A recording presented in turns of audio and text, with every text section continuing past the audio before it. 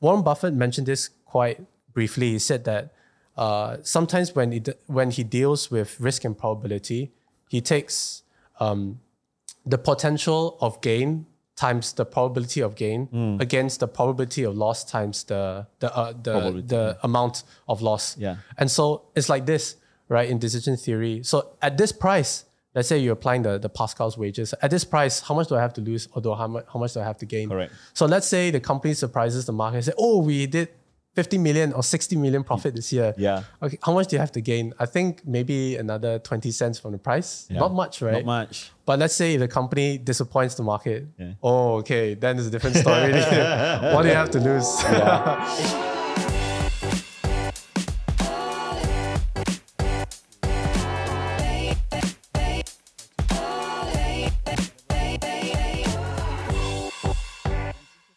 Before we begin the podcast, have you gotten your free ebook? It's called the Build a Six-Figure Portfolio Guidebook. Now, inside it, we share with you the tips and tricks to bring your stock investing skills to the next level. The best part, it's only 10 pages long and it's totally free. Whether you're on Spotify or YouTube, the link to download is in the description, or you can go to www.firl.co/FREE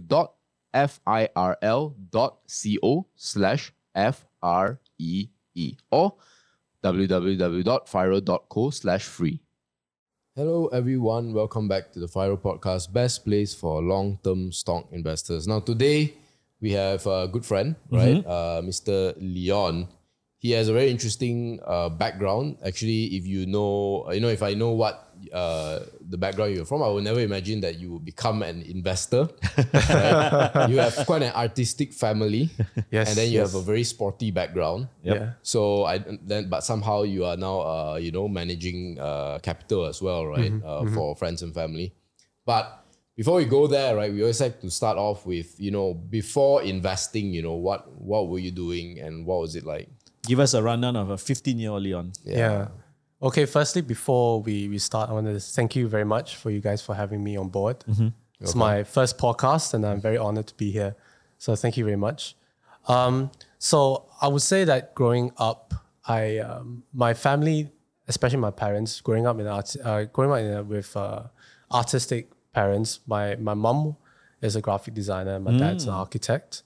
And so they are artists, different forms of artists in their own right. Yeah. And money and investment is not something that we usually talk about at home. I see. Yeah, let alone investments, right? Not let alone real estate, property, and yeah, stocks is just, you never hear about it. You just hear Warren Buffett once in a while on the TV and that's it, right?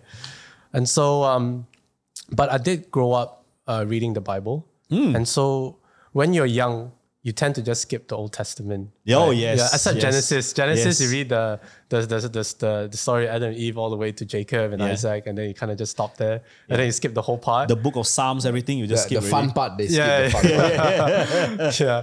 And then you just go straight to Matthew, right? Yes, because that's about Jesus. Everyone's reading about Jesus. So growing up, you just generally just go through the first four Gospels of the New Testament. And Matthew in particular, because that's the first book in the New Testament. So I always remember this particular parable and always stuck to me. And so it's the parable of the talents. So for the benefit of the listener, the parable of the talents is basically a story about a master that goes on this journey. And before he goes on this journey, he entrusts his wealth to 3 of his servants, each according to his own ability. So the first servant is entrusted with 5 talents. The second servant is entrusted with 2 talents, and the servant only 1, according to his ability. And so for just some context, a talent is not actual ability. A talent actually is about 32 kilograms of silver. And those days, it takes about 6,000 denaries to actually be able to buy one talent, right? And 1 denarius is basically 1 day's worth of wages. Wow. So in order to own that much wealth, even just one talent takes about, I think the math works out to about 18 to 20 years of work. One talent. Yeah, assuming that you don't work on the Sabbath, you don't work on Sundays, right? Wow. So 18 to 20 years just to earn one talent. So imagine 5 talents is your whole life. Five lifetime. No, One whole lifetime. One whole based lifetime. at Denarii 18 is the currency for the Romans, right? Yeah. In the Roman currency, Empire during correct. that time. Yeah. And so he entrusts 5, 2, and 1. And so interesting enough, depending on the translation, both of the first 2 servants invested their talents, actually got 100% back. So the first one got 5 back. So altogether 10 talents. The second one 2 back, and altogether 4. But interestingly, the last one decided to bury his master's talents into the ground. Right. So when the master came back, the master says, good and faithful servant to the first 2 ones, you have done very well, and come and join and share in your master's happiness. Right. But to the third one, he didn't get the same treatment, right? So the third one, he told the servant, you wicked and lazy servant, right? You could have at least put my money into the bank and for me to gain interest on it, right? So that's very interesting, right? And so after that, he banishes the third servant that did not make anything out of his talent. And so it always stuck in my mind because this is about investing. Yes. It's not really about, depending on the interpretation, but to me, the interpretation is just purely about managing one's money, managing one's capital, right? And so what's interesting about this is that at the end of the parable, it says that to whoever who has, even more will be given to them, and he will have abundance. And to everyone, to those who has, even more will be taken away from them. Interesting. To everyone who does not have, even what they have, it will be taken away from them. And so at the end of the parable, the master takes the 1 talent and gives it to the first guy, that manages to double the 5 talents. So then, but this part, I didn't really know the meaning behind it until I started investing and I learned about compound interest and how money worked. And then I realized, to everyone who has, even more will be given to them. For everyone who does not have, even more will be taken away. That's compound interest. That's right. Then And inflation. and inflation, right? And so I was like, then when you go back to it and you read it again, it's like, wait, the Bible is talking about compound interest. Oh, yes. And compound interest, in order to successfully manage your money and your wealth, you got to understand compound interest. Yes. Because if you don't, the likelihood of you losing your wealth is high. Because of the fact that you don't understand how compound interest works. Yeah. Right. So that was kind of how how it planted a seed in my mind. And then I remember when the first time I got my first salary, straight away I started saving up to buy my first stock. Got to make the master happy, man. Yeah, exactly. But why stock? Why not property or whatsoever? That it's a very typical Asian thing. Why stock of all things?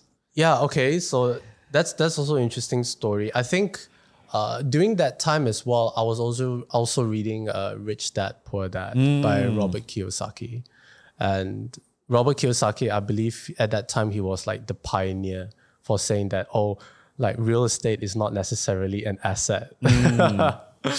Okay. And so, but the thing about stocks is that, this is also related to my background, my educational background, because so I was very privileged to go to England to do my A-levels. I see. So I managed to secure a scholarship to study in sort of a private college in the UK.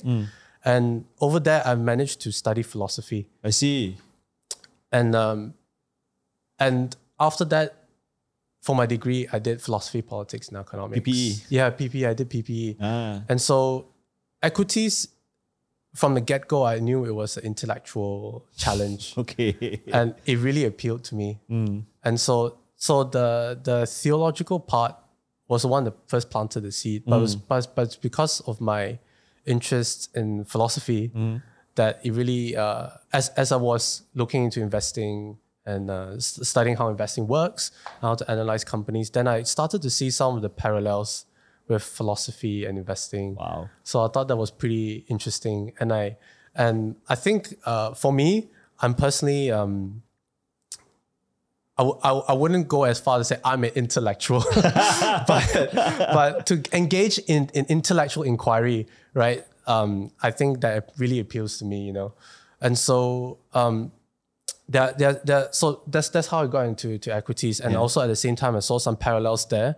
So one as I was studying philosophy, we learned this principle called Occam's razor. Ah, yes. Okay, Occam's razor, and it's applied. You can apply it to business, apply it to marketing, apply it to even investing, as I discovered. Yeah. And so, what Occam's razor states is that, or if all things being equal, the simplest solution is often the best one. Yes. So that the William of Occam, who invented his Occam's razor, he elaborates that in order to explain anything, you do not necessarily have to increase the amount of entities beyond reason in order to explain it, right? And so what he means is that when you have to explain something, you always have to deal with variables and you have to deal with factors. But when it comes to complicated things, or even just anything as well, it's actually even better if you keep removing the extraneous variables and then you make it simpler and simpler. Yes. So for me, in investing, that was interesting because then it actually breaks it down, right? Yeah. Because when you look into a company, you are faced with All sorts of variables. yeah, a sea of information. Yes. Where do you start? Yeah. Right? Like for example, like what does this company do? Where is it in the value chain? The financial part, what is the management part? How is it valued in the market, etc., etc., etc. So it really helps to have that foundation of having, or how to it's not even there to even give you that frame of reference, but showing you how to shape your frame of reference, so to speak. Actually, it's so interesting you mentioned that because on the way here, I was listening to podcast of Gary Tan, who is one of the early backers of Coinbase. And he was actually a partner at Y Combinator. And what he said, right, for Y Combinator to sieve through so much pitching, they narrow it down to 10 minutes. Right. So what he said is very simple. It's very, very related to your point, is that every time someone like Shark Tank, right? You have a very short pitch and then you have to pitch your idea very eloquently and concisely. He said a lot of the founders who try to pitch to Y Combinator and don't get the funding, he says, "Oh, if only I had more time." He said, "No. If you can't pitch your idea in 10 minutes, you've lost the game." Exactly. Yeah. It shouldn't be that complicated. Exactly. To sell your idea. Exactly. And Gary was, I salute him because he was very upfront. He was saying that when he first started going into this game, he was worried that it would be too complicated for him to understand as that one. But his mentor, Paul Graham, right, was telling him no. And he gave a very insightful example, which was Theranos. Because Theranos made it so complicated, and we obviously know what happened to the Theranos saga, made it so complicated that they couldn't understand it. And he gave the analogy is this: it's like a gift wrapped in gold paper. Most people focus on the gold paper, but not the gift inside. The essence. The essence of it. The essence, the core of it. Yeah, the core of it. And you should not need more than 10 minutes to describe Occam's razor. Actually, just to add to your point, right? This is something I just realized also. Yeah. So you know what we do, both of us do, right? Like if I ask like a doctor what they do, you just say a doctor, people kind of get it. Yeah. But do you realize for us, when people ask us what we do, right? It's like, where do I start? So I don't know what's yours, but my Occam razor response is I just talk about stocks and crypto on YouTube. You know what I do? I go even simpler, you know. I look at a guy, depending on my judgment call of who the guy is, I just say I'm a YouTuber. Oh, right. I just stop there. I just stop there. That works as well. Yeah. So I mean, it's a great. I remember the description that I was given when I was learning about Occam's razor was don't multiply your factors beyond necessity. Something along that. Beyond necessity. That's the word. Right. Yeah, so that's a great segue into. So now you know the Bible tells you that please invest, right? Like God is telling you, please invest. So you can't disagree, right? Yeah. So I think sometimes for those who I mean, regardless if you're a Christian or not, there's some people who have this assumption that God is not interested in money. I think that's not true. You know, even in Islam, they teach you that entrepreneurship is actually more valuable than just living life it is. I mean, I'm paraphrasing here. Yeah. But they said that the entrepreneur is actually very well regarded in the religion as well. Yeah, actually, even in investing as well, if you look at Sharia compliant Sharia compliant companies, they're meant to reduce your risk. Yes, exactly. Right. They're not there just because they're trying to impose some kind of religious law. Correct. You know, but I mean, of course, this touches a little bit on so-called faith-based investing, right? Correct. But I do think that, you know, that having that sort of a list of Sharia compliant clients actually reduces the amount of risk that investors are willing to take, because, you know, there are a lot of people who still don't know yet how to analyze companies. And so if you just look at the Sharia compliant companies, then you know that these companies have low gearing ratio. Correct. Yeah, and then they don't engage in industries, gaming, alcohol, tobacco, and stuff like that harms people, so to speak, right? Which is quite, I don't know whether you can call it more ESG. Yes, it's ESG. So it's almost way ahead of the curve, actually. Actually, it's true, because actually there's a certain movement in the US. They call it faith-based investing, which is similar to like Sharia style of investing, where where some of the things that they look at is human well-being is one of the things that are prioritized, right? So like for example, the companies that the industries that these companies are engaged in, they can't exceed a certain amount of revenue from alcohol, gaming, tobacco, things that actually harm human health. Right. And of course, gearing ratio is one of the things. And I also I believe that a significant component of faith-based investing as well is that that there's a certain percentage where the company shouldn't be making from interest, right? Riba, So like financial companies and all that. Yes. So that's more to do with biblical principles, I suppose. But ESG is actually very similar, I would say, to faith-based investing. So I think that's very interesting, because then now there's a more emphasis on the sanctity of life, human well-being. And the environment as well. Of course, the environment part, you can argue if it's really biblical or not. But the parallels between ESG and so-called religious-based investing I think is very interesting. Wow. And I think of course in the short term it's not good for investors. But I think in the long term it's good. I think it's good for many people. The word is sustainable, right? I think that's the key word. You nailed it. That's right. Sustainability over the long term is more important than gains over the short term. Correct. Especially when you're an investor that you're investing in the long term, and you want your companies to be engaging in sustainable measures. And I know it's such a cliche thing to say these days, sustainability, sustainable growth. It's a buzzword. It's a buzzword. It's also like, it's always subject to the specific company or the specific industry. Like what is sustainable? Let's say for a company in Perak, it's not going to be the same for let's say KL. But now so if I look at your journey, right? So I think it was the faith that kind of got you interested in investing, and then it was your when you were studying your degree, that's when it drew you to stocks, right? So how do you over time develop the way you look at investing? Like, what's your style, I guess? Okay, what's my style? Okay, this is interesting. Actually, as a philosopher, we always have to first define the premise, right? What is value? What's your hypothesis first? So like for the first thing is like, okay, let's say I'm a value investor. Then the following question would be, what is value? How do you define value, right? So now there's this thing going on right now, like, oh, I'm a value investor, I'm a growth investor. Okay, let's say you take the technical analyst aside, then you have momentum investing, growth investing, value investing. So what does it mean, right? So I think for me, I define value as a significant margin between the company, my estimation of the company's intrinsic value versus the stock price currently in question. So I do think that is more of the accurate and more relevant definition of value these days. Of course, maybe during those days in the early Buffett or Graham time, value means low PE, companies trading close in net tangible assets or below the net tangible assets, and with reasonable earnings power, with the inversion of the E over P. Yeah. Yeah. So I think now what's more relevant, especially in Bursa now, is net profit, right? And so what is your estimation of the company's net profit? And even then, it's not so clear, right? So it could be 1 year, 2 years, 5 years, 10 years. So what is your estimation of the company's intrinsic value? And also depending on the time interval as well. Correct. And also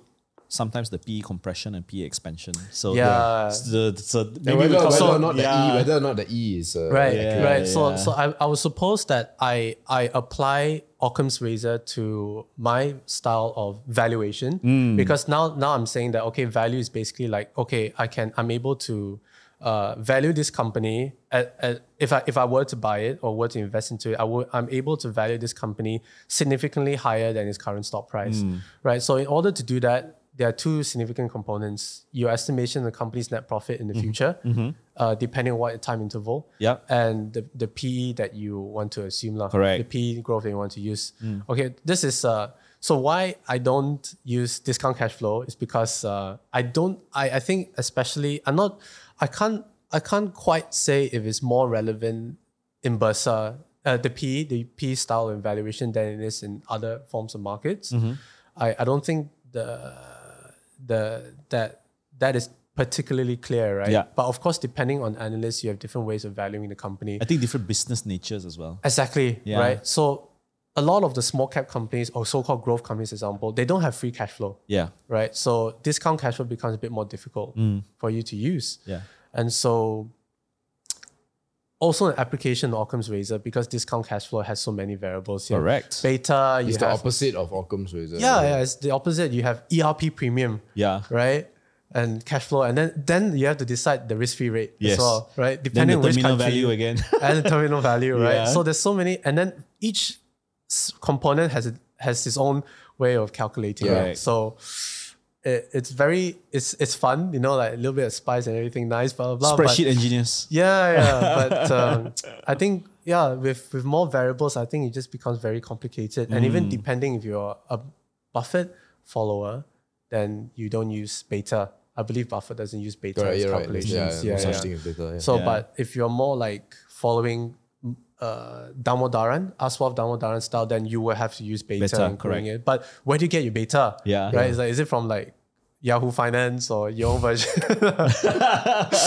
So I decided, I think discount cash flow is fun, but I think it's better to stay away from it. So I use the PE style, right? And so I would say that yes, I'm a value investor insofar as that I'm able to use this method of valuation, and if I were to decide to go into a company, then I'll be able to find a significant difference. So margin of safety, if you will, between after using PE and the company's net profit in the future, and then finding. It sounds to me that you've it's like an interesting mix of traditionally or what is commonly understood to be value and growth, right? Yes. Where does growth fit into your thinking? Growth. Okay, I think I would say that, so for growth, I would say that companies who are defined as growth companies are the ones that have net profits increasing every year, and the share price have also reflected their performance, reflected that, right? And it's also about momentum as well.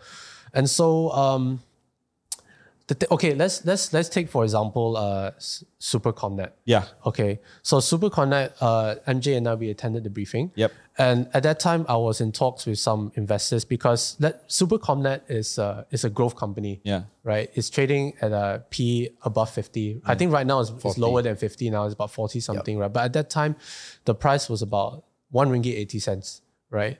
And so, yes, it's a growth company, and yes, that the company is expected to make a profit. I think at that time, analysts were making were forecasting a profit of about 40 million for FY 2022. Okay. So I did.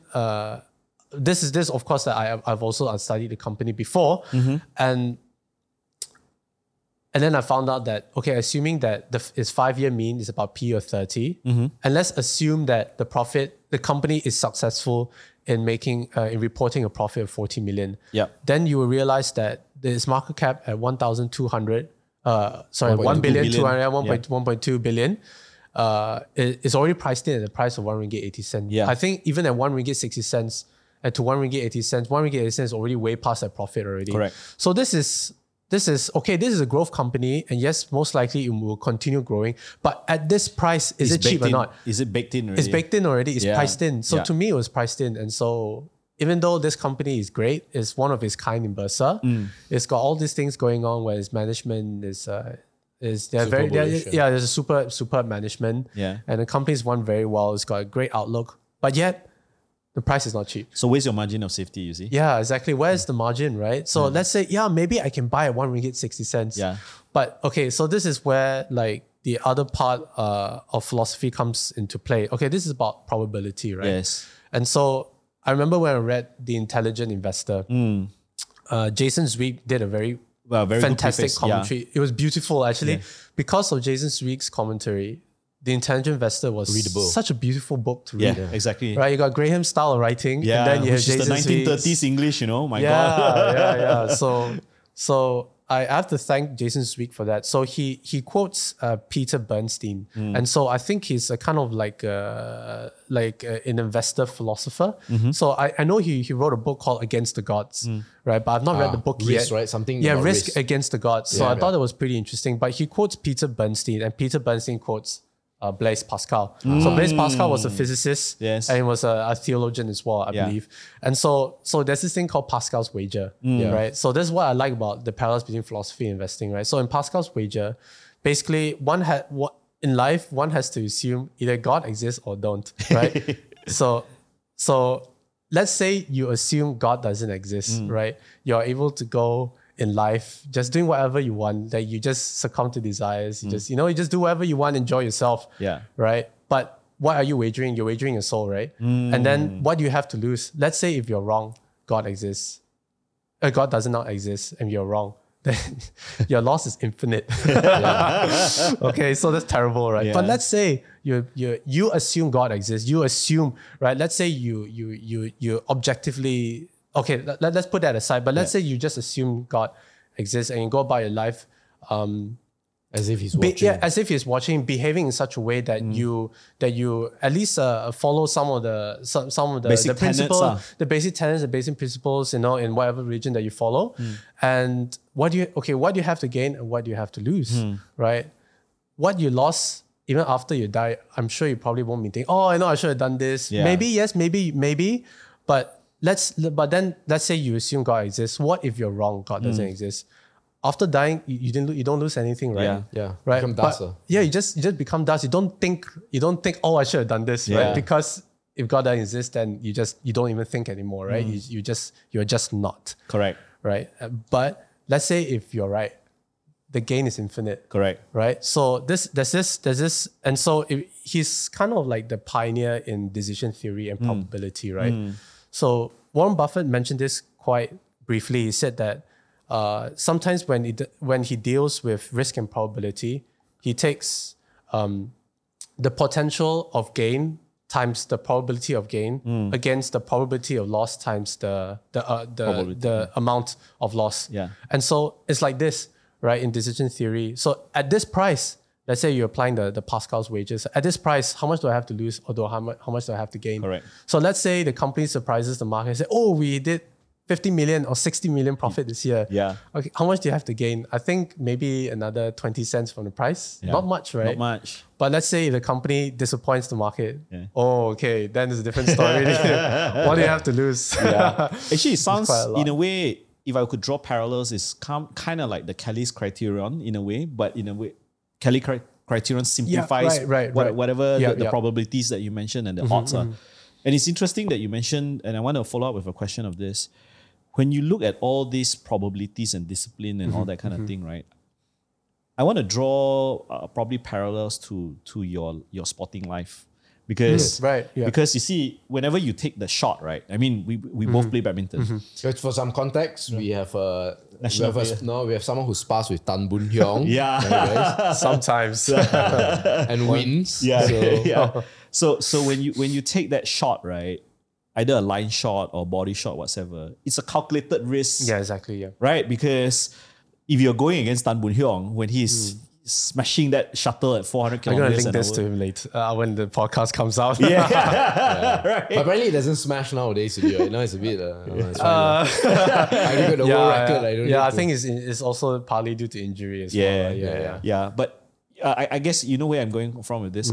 Whenever you take that shot, that particular shot, are you knowing that the opponent, let's say, is equally skilled, even better than you? yeah. When you take that net shot or a drop shot, right, you better make sure it's tight because if it's not tight, then you know he's gonna either tap you back or whatever, right? Exactly. But then before you can even get there, it's a muscle memory building through training and all that. And I want to draw that parallels to investing because what you've just mentioned or what the three of us just discussed was some kind of a muscle memory that's built over a methodology. So maybe first question is, how do you draw parallels to sports and investing? That's one. Okay. And you being a philosopher, I'm pretty sure you've got a lot to say.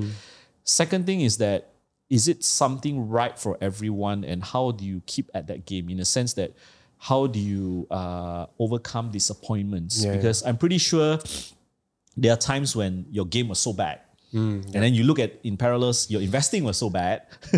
Yeah, I hope I'm not, putting you. No, I'm trying to remember the questions. Yeah. First question is maybe what are the parallels between sports and sports and especially investing? probabilities and muscle memory. Right.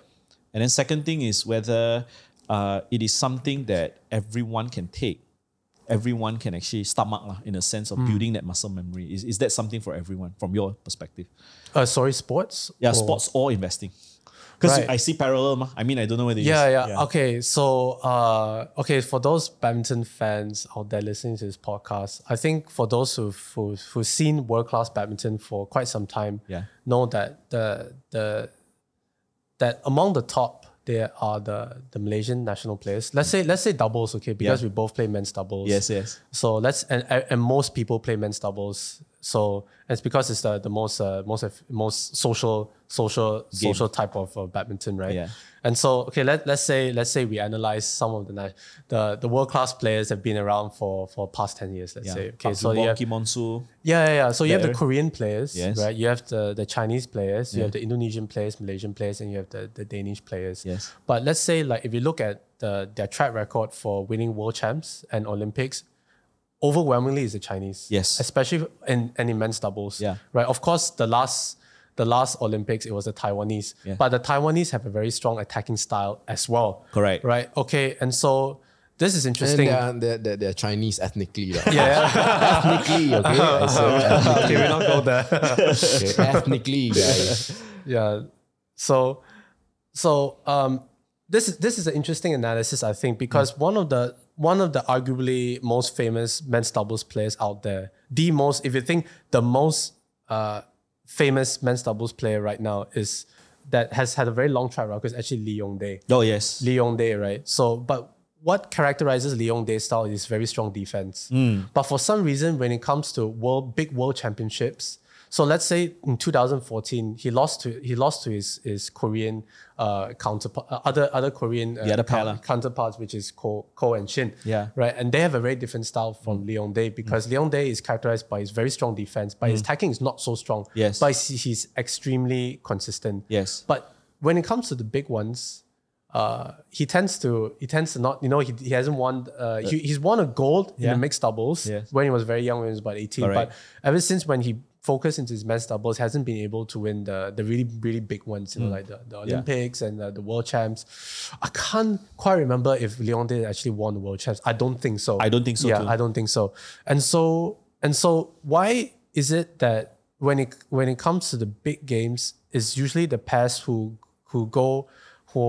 adopt a very attacking style, the ones that win the big ones. And it's because the attacking style is actually reduces the risk of mistake more than the defensive style. Correct. So of course in Malaysia we have Malaysian pairs. I'm not going to name anyone, but our Malaysian pairs are famous for defend, right? Lifting, Defend, yes. lift, defend. Of course now the younger ones, their style is much more different now. Yeah. But of course those days, right, it was just defend, a lot of defending, and then counter-attack. Yeah. Okay. But the thing about that is that defending and counter-attacking, of course, is also a style and it's very legitimate in terms of its style, but you need quite a lot of skill. Correct. And the thing about skill is that it's got a higher margin for error. Correct. So that's how I draw the distinction. This is exactly what I'm trying to say. And going back to your talent, right? The guy who buried the talent is not risk-taking. But at the same time, if you attack, then you have to think about probabilities of attack. Because if you think about guys like George Soros, when it really mattered, he doubled down. Right, exactly. Right, Kelly's criterion, you double down because what's the upside probability, what's the downside probability? Exactly. And that's why I was trying to, tap on your opinion or your thoughts on this, because as an athlete, when you play, it's a lot about probabilities. Are you going to take the line shot? Are you going to smash the body? And are you going to? And this is not like you can just think about it all day. And Yeah, like, you try can't, to buy right? it. Stop price. It's muscle memory, man. You got 0.01 second to think about this. Yeah, okay, yeah. And then like in a world championship, right? You like the moment you start whacking it doesn't make sense. You'll be like, you still have to straight away think. No, once you reach that point where you have to start thinking a lot in you need muscle memory needs to come into play and instincts as well. Yes. So that's where training comes in, right? But I think that part about risk is really. I think a lot of people misconstrue what risk is. Yes. Because like in Pascal's wager, there are a lot of things that you have to decide what to do. You can't be neither yes or no. Yes. Right. It's always either yes or no. Yes. And even if it's no, you're also taking a risk. Yes. For example, let's say, I want to invest. Yes. Then you're taking a risk. Yes. I want to invest. No. That is also a risk. A risk. Yeah. Exactly. But Right. people don't understand this. Yeah, but exactly. So sometimes language can be a bit entrapping, right? Because I don't want to take the risk of investing. But they don't realize that like not taking the risk, you're also taking a risk. Yeah. Right. So actually, I think in life as well, like you can't avoid taking risk. Yeah, I think it's a similar parallels would be like, getting a romantic partner, right? Like yes. a lot of people don't want to get into romantic partner because they take the risk of heartbreak. But they don't realize if they don't do that also, they're also taking other risk. forms Of risk.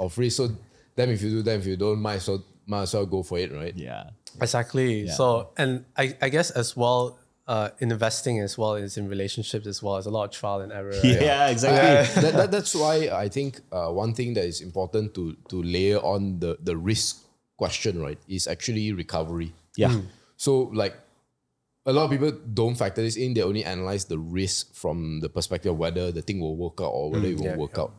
But they don't ask, right, like, okay, if I do this, right, based on the probability, if I get it wrong, can I try again? Yes. And that's where Kelly criterion actually comes in. Kelly criterion is not merely how to calculate the risk and reward properly. It's based on the risk and reward, how much should you bet? Yes. Exactly. It's how heavy. Yeah. So if it's heavily in your favor, the heavier you bet, because it's more likely, right? Yeah. Then if it's the reverse, then you bet smaller. So I think that's probably something that I would add to this conversation. Yeah. But anything else you want to ask about the sports? No, I think the second part, which was like, is it something that everyone should stomach? Because everybody sees the guy smashing at 400 or the guy being so accurate, but doesn't understand that The work that's been put in. The work has been put in. Yeah. That's where I wanted to ask in your opinion, what are the parallels you see? Because it's like, probably, MJ asked me how to hit backhands actually. I try to come They asked me, can you teach me? They say, this one need few weeks. There was one game he was playing with me and said, hey John, how do you execute a backhand? The backhand clear, is it? Yeah. No, just a basic one. Oh, just the, okay. Yeah, okay. No, some context because I actually play more, back in the day, I play more tennis than Oh, badminton. right. So once you play tennis, right? You don't have a backhand grip, right, in tennis? No, you do, but your wrist is fixed. I see. it's not Like you actually hit, then you maybe flick at right at the end. Yeah. of it. You are using your elbow more I see. than In badminton, you need to have quite a lot of wrist work because Actually, I think in badminton there's so many joints involved. Oh yeah, right? yeah, You have the shoulder, the rotator cuff, you have the elbow. So even here, the even wrist. this part of the Yeah, even just isolating this part, you have 3 joints to work with, right? Correct, Exactly, correct, exactly. correct. So he was asking me to teach him backhand while we were in the game. Yeah. I just said it's okay. I think we can. Let's focus. But staying on the topic of badminton, I think there's a very fascinating, and I think all Malaysians would like Can to relate hear, to it, yeah. No, would like to hear this part and to make this distinction. So you gave the exact. So I don't really follow men's doubles because I'm a casual watcher, which means I only watch Everyone singles. watches men's singles, yeah. Yeah. Right. So I think I always draw like the parallels of Lee Chong Wei and Lin Dan, right? Because right, Lee Chong Wei right is always world number 1. Okay. But he always loses to Lin Dan. Yes, Yes, Right, in the yes, finals, yes. sadly. But I think that's something very interesting because the way I look at it is like what do you actually want as an investor? If you are like in Lin Dan's camp, you want that home runs and all that. Yeah. But someone like Lee Chong Wei, he's doing the small Consistency. stuff consistently. He's Yeah, getting yeah, like yeah. that Yeah, yeah. 5%, 10%, 5%, 10% every time. Yeah, And that's yeah. why he will always be world number 1, right? Yeah, Because yeah. it's like the Floyd Mayweather and Manny Pacquiao fight, right? Yeah. He was playing to the game and he was scoring points. Whereas the casual watcher is like, no, he's getting his butt Yeah, kicked yeah, by yeah, Manny Pacquiao. Then after that, how did he win? He was like defending It's and scoring running around. points, yeah. Yeah, so what does this mean to you? Like, how do you draw this? Like, should we be a Lee Chong Wei? Should we be a Lin Dan when Correct. it comes to investing? You want to score the home runs or do you it's want not to easy to score? answer, right? Yeah. But you know what I'm talking about, right? Yeah. Because some guys can scrape 10%, 10%, Yeah, and that's Lee Chong Wei. Or some guy wants like, no, I Big want 15, home 20 runs. baggers. Yeah, then one shot. you've got- yeah. Okay, I think I suppose that these two systems and models, they're not exactly exact. Yeah. But I understand what MJ is getting yeah, at, yeah. right? And so I think that's why it's even more important why investors choose to become long-term investors, right? It's because that you have this extra component of time, Yes. right? And I believe that that's like that the time is also equivalent to the little bit of extra something that Lin Dan has, Yes. right? So I think, for example, Buffett also said that, you only need to have 20 punch cards, right? Yes. Something like that in order Yes. for you to get rich through investing, and that's it. Yeah. Right? You need to have that correct 20 so-called long-term trades. Yes. And then you've already made quite a decent amount of money, correct, right? correct. But whereas like the parallel, I suppose in this case, Lee Chong Wei can be represented as sort of like the more short-term trader or short-term investor because they try and make the little bit of 5%, 10%. Correct. Right? And I think the extra advantage, I suppose the benefit of the listener is that always think about time, Yeah. right? Even if you buy at a company at fair value or overpriced or at a price that's overvalued, you can still make money because you have time at your side. Whereas the short-term investor or the trader, so to speak, or technical analysis, that they're working against time. Right? They have to do this within this time. Correct. Of course, this occurs in the finance industry as well. Yes. But I think it becomes all the more difficult and stressful for you, especially when you want to work against time and you just say you're trying to push yourself, be like, I want to make 20% gain, or like, I lost this money, let me realize the loss and try to make it back. Yes. But like let's say a stock goes down 50%, in order to make it back is 100% gain. Correct. Yeah. So so I guess just to go back to that Lin Dan, so to speak, Lin Dan point, right? Is that with time, you're able to get those home runs. And the thing I would add, I just realized also is that Lin Dan picks what competitions that he plays in. Yes. But Lee Chong Wei takes everything. Lee Chong Wei. And Lin Dan is not, he's even okay with paying the fine because there's this, I think it's either the association or BWF that Correct. stipulates that you have to play a certain amount of tournaments. Yes. Because it's for the sponsors. Yes. It's for the But watch he time. doesn't care. It's He just like, doesn't no, I'm going to care. take a break. Yeah. You know? Look at 3 of us. He understands how to pace himself. That's very important. Exactly, yeah.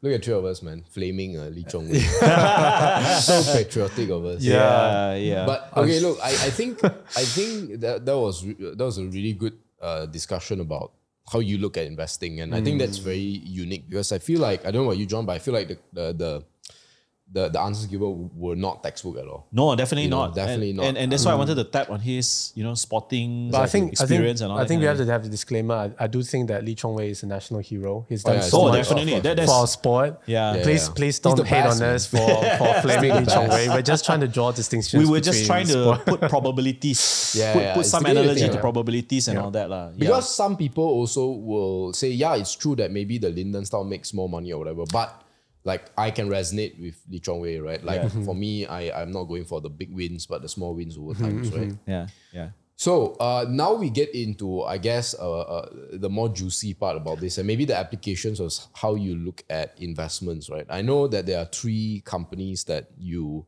as a disclaimer, you own all these 3 companies, right? Your personal portfolio, and you own them, and obviously you're excited about them. So maybe let's start with the first one. I don't know which one to go first. Let's start with KESM. KSM. Okay. Right, so I know KESM is one company that I think you wrote in StockBit as well with some of your thoughts. Yeah, right? yeah, I think you yeah. cited Occam's Razor as well, I remember. So maybe give us a sense of give us all listeners as well a sense of what they do and why it's in your portfolio. Okay. So KESM, they engage in burn-in and test services only. So they're not an OSAT. So I think even there's some writers, it's best not to name names, right? But there's some writers out there where they publish their stuff and they sort of lump KSM together with And OSAT. Inari, Unisem, MPI, right? But They do provide a small portion for Of EMS, EMS, but yeah. that is It's more like- to satisfy the customer as Yeah, a one-stop yeah, service. yeah. But it's not a significant part of the revenue actually. It's probably about 5% Yeah. or 10. And so they primarily engage in burn-in and test.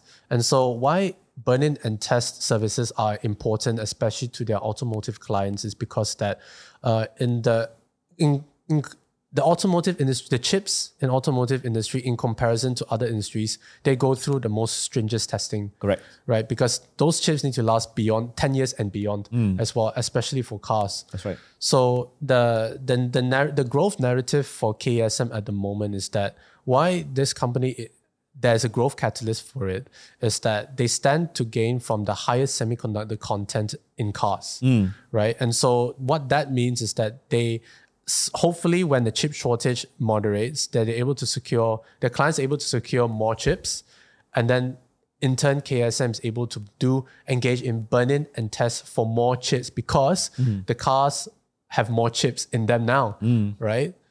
Okay, so why has KSM not been doing so well? So in 2018, 2019, it was a US-China trade war. Correct. Right? So in the US-China trade war, then the supply chain gets disrupted. Yeah. Right? Less chips going to China. And, I think the OSATs in China as well are servicing less of the US ones over there. And so then that began like a sort of a decoupling of the semiconductor value chain in the world, right? Everyone wants to become self-sufficient now, Correct. especially the so-called mega powers, right? And now even including Japan as well, which is interesting. Yeah. Right? Okay, so and then COVID came, so factory lockdowns affected KSM as well. Yes. And then in 2021, it was the chip shortage. Yes. Okay. Yeah, it's bamboozled, man. Yeah, just non-stop. Okay, and In so Malay, there's a phrase, sudah jatuh ditimpa tangga sama. So, but why I find KSM interesting is that this is, and I think this is like the more of like the Monish Prabrai statement where like this is a company, is a distressed company in a distressed industry that's affected by temporary circumstances. Yes. Okay, and so I would say this is one of those tech companies that have not done well, have been laggards in the tech space, so-called semiconductor/tech space in Malaysia. But I do think they've managed to retain their value quite well. So why do I say that? Okay, so there's one thing about KSM that when someone looks into their financials, okay, first I would say that there are qualitative aspects of the company and there are quantitative aspects of the company. Yep. So in qualitative, you have business tenets and management tenets that you have to assess. And for the quantitative one, it's the financial tenets and the market tenets. So Yep. this is more like the Warren Buffett way kind of thing where you have different tenets. And Yeah. so, yeah, I mean, if you read the book, The Warren Buffett Way, Robert Hagstrom kind of breaks down Warren Buffett's style of assessing companies to 4 tenets. So the business, management, financial and market. Okay, and so if you look at the financial part of KESM, what's interesting about that company is that the profits are going down. Yeah. But we realize that net operating cash flow Is going up. has maintained a very healthy range. Yeah. So if you see from 2016 to 2021, its net operating cash flow is actually doing very resilient. Yeah. Right. So, but profit is going down. Yeah. So what's the story behind that? So then I looked into it and then I realized that depreciation weighs very heavily for this sort of a company. Correct. So it's a depreciation cost. Yeah. All right. So okay, for the listener that's listening to this, profit and loss is to do with accrual accounting. Correct. Yeah. Right. And depreciation and amortization takes into accrual accounting. Correct. Whereas cash flow operations, all these non-cash items are reversed back in. Correct. So in a way, the cash flow statement is basically saying that these things are arbitrary. Yes. Okay, in a way. Okay. And so then I realized that in the cash flow statement where they reverse back in the non-cash items, depreciation was the overwhelmingly largest figure in KSM. Then I realized, okay, so then I look at its capital expenditure. Yep. Right. And its expenditure, of course, the capital expenditure is very cyclical. And I think that now that KSM has announced that they are spending 100 million for capital expenditure right now. And so what I did was that I assumed that over the long term, capital expenditure cancels out depreciation. So what are you left with? Operating cash flow. Correct. Right? And net operating cash flow. And so free cash flow, you mean? Like if you Net cancel of out. capex. Yeah. So that means you take off the capex. You don't talk about okay, capex. okay. So capex in accrual accounting, capex serves to offset depreciation. So you remove both. So there's like the so-called technique of Occam's razor. But I think in this case, you can call it like, or as I call it, like the Occam reversal. Right? You're reversing these things back into the statement, right? So then I felt that the operating cash flow was the most relevant part to look at, right? And so I used price over net operating cash flow to determine, to get a more accurate picture of the company's financial performance and financial health. And in this case, price over net operating cash flow is like PE. It's like price over earnings, right? In this case. Yes. So I think at this price is about 10. Is that cheap?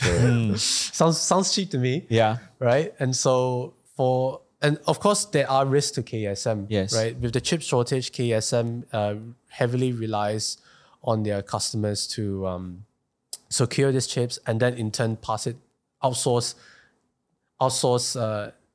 their burn-in and testing stuff to then outsource their chips to them so they can engage in burn-in and testing activities. And so knowing that they are a company that is going through a difficult time, but nevertheless temporary, I do think KSM will become a turnaround story eventually when the chip shortage moderates. Sorry to interrupt this podcast. I know it's a little bit annoying, but I want to tell you something that I think can be really helpful to you. I can tell you're really interested in the stock market and want to learn more about it so that you actually know what you're doing, especially when today things are getting more complex and complicated. That's why we came up with the Stock Investing Blueprint, or SIB. It's our signature e-learning program that teaches you how to pick the right stocks most of the time, buy and sell it at the best possible time, and manage your stock portfolio systematically. It currently has more than 10 hours of content and it's growing. You'll also be part of a group of like-minded investors that can help speed up your learning process. To hop on the program, click on the link in the description or go to learn.viral.co/courses/SIB. And so that is my take on KESM actually. I see. What are the risks? I mean, so coming back to a few points that you covered about KSM, and for the context of some of the listeners who are not that familiar with the burn-in testing services. So if you were to simplify it into a layman's story or analogy, how do you start doing this kind of business? What are the things you need as compared to someone else like maybe, let's take an extreme example of an ATE player like a Vitrox, right? So the nature of the business, how would the balance sheet of a KSM differ from that of a Vitrox? Maybe you can come from that angle. Okay, so basically they are a service, but in order to engage in these services, they need all these machines to do burn-in test. Yes. Right, and so we've also, I think it's publicly known as well that some of the machines that KSM buys or is consigned to them by their client is from Elsoft Research. Yes. So Elsoft is one of their suppliers of these machines. Yes. And so what it differs, let's say, from like Franken, which is like not so asset heavy. Yeah. And KSM is that KSM is very, very asset heavy. Right. And so that's why their machines, they become irrelevant after a certain number of years. And that's why they have to keep replenishing their machines over time. So that is actually the risk there.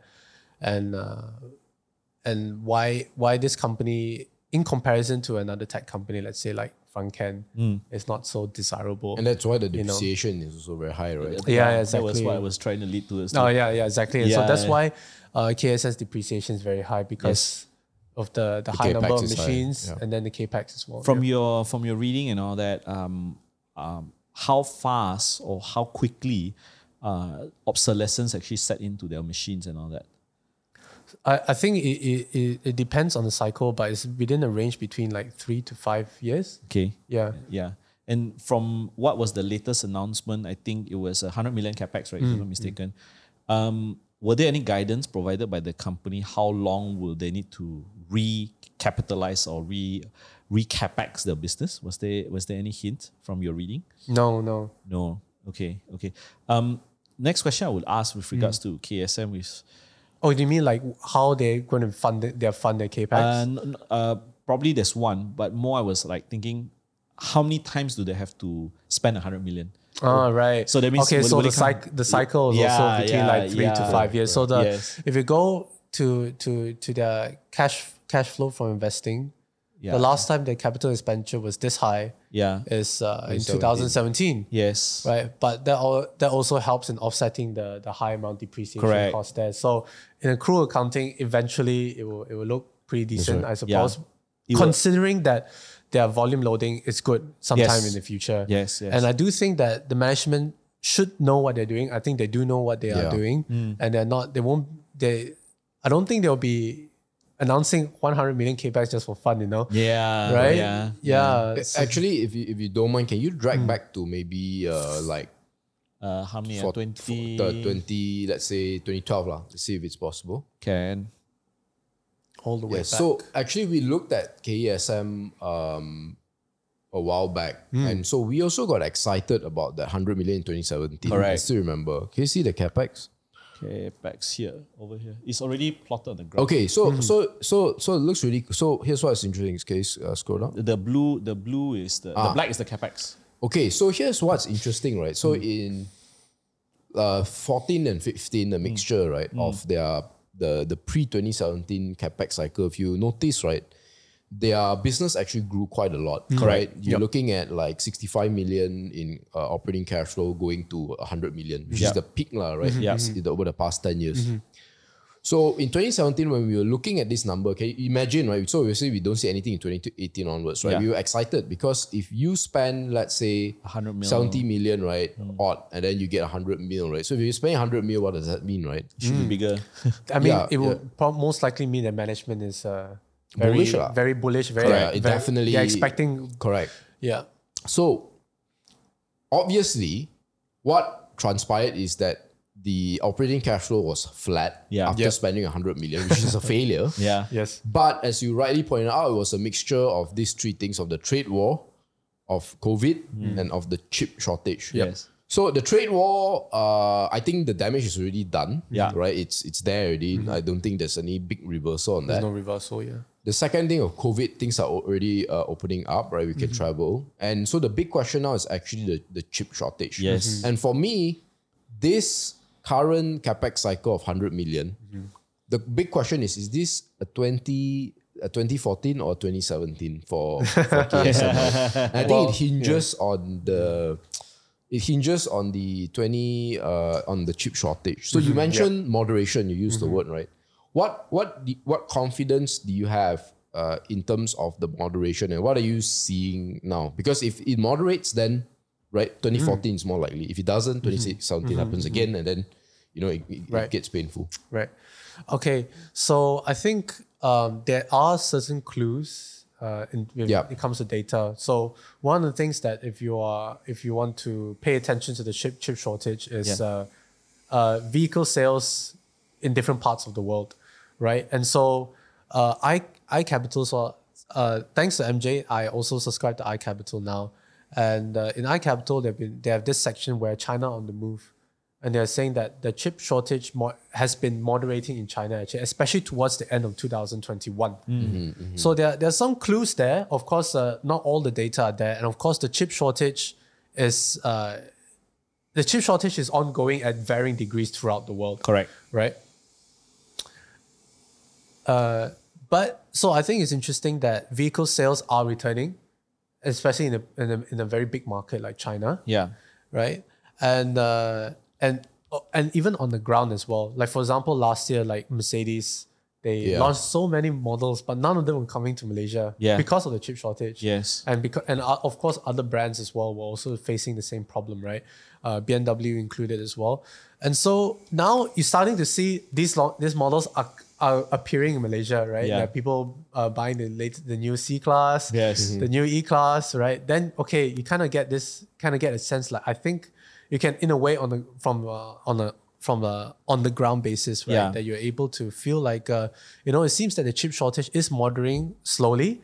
Of course, there are industry insiders, like for example, like there are industry experts from NXP. They're saying that the chip shortage may go on until 2023, or at least into the late 2022, right? But what's going on, like if you're paying attention to like what's going on around the world, is that everyone's building foundries now. Yeah. And especially their own, right? Every country wants to have their own foundry now and to start competing against TSMC. Yeah. So without trying to predict when the chip shortage will moderate, I rather prefer to say that, eventually the chip shortage will moderate. It just depends on when. Yes. But it's the price you're paying for KSM worth the wait. Yeah. And is the price you're paying for KSM, is it worth the risk?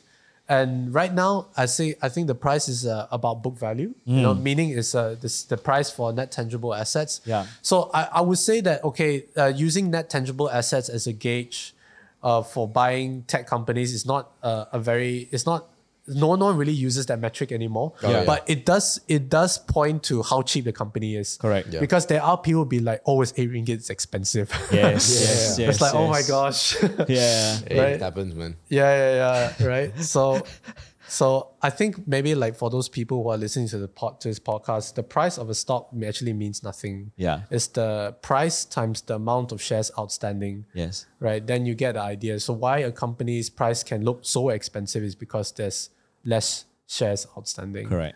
Yeah. I do have a contradicting view on the using the book value valuation for this particular company, is because obsolescence is a very pertinent thing for this kind of business. Yep. So whatever you put on book value today, 5 years is gone. 5 years is gone. You actually return it if the down company to zero. stops capital expenditure. Yep, Yes. exactly. So I think investors, when you look at it, it's not like land where there's appreciation value to it, but a lot of the book value that is built into or baked into KSM, a lot of it is hinges around obsolescence. You can't resell it.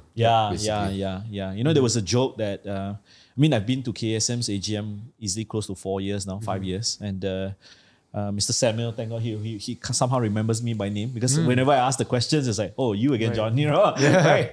But John's you again. Yeah, it's you again. So why I'm putting this up is because there were two stories that I think was pertinent. One was with regards to the share price. I think I'll let MJ narrate that about the division.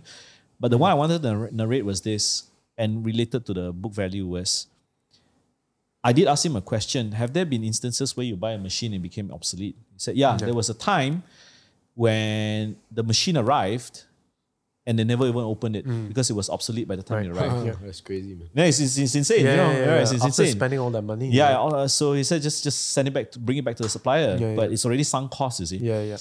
And I think as an investor, whenever we look at ratios, I think you have to look at it in Be nuance very of the careful, business. yeah. Especially according to the nature of the business Yeah, itself, exactly. which is easier said than done. yeah. Because it's a lot of work. Yeah, it's definitely a lot of That's work. key, man. The bonus one, you may want to share. The bonus one? Oh yeah, I mean, The I P-metal don't know one. if I've shared with you this before. Maybe you've heard in our previous podcast or quick dives or whatever.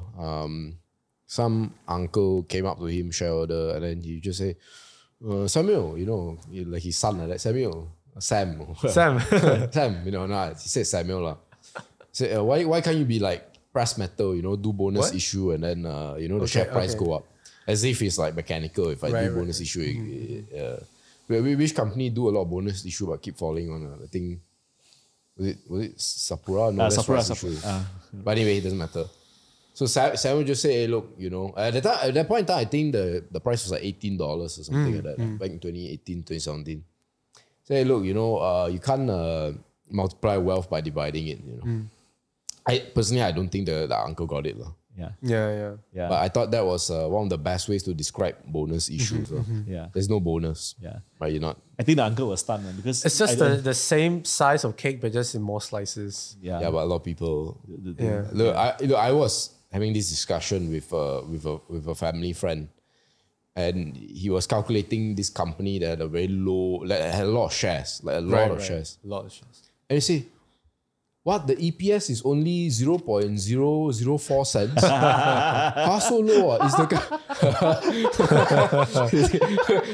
yeah, bro, but you check how many shares you got lah. Yeah, exactly. Yeah, so it's like Exactly. it's very basic, but it still catches people. actually we you know what a lot of the times that MJ and I we get stuck, not to say get stuck now, we get stumped is that questions like this always emerge whenever we talk about. Yeah. Rather than they ask about the business side of the questions, they always ask about what we call the capital changes or capital exercises that always happen. Yeah. And it always sometimes I also struggle because it's like they do, let's say, warrants 3 for 2 or that kind of thing. Virtually, you have to take a piece of paper and start calculating, But what if you think about it, what's the exercise for?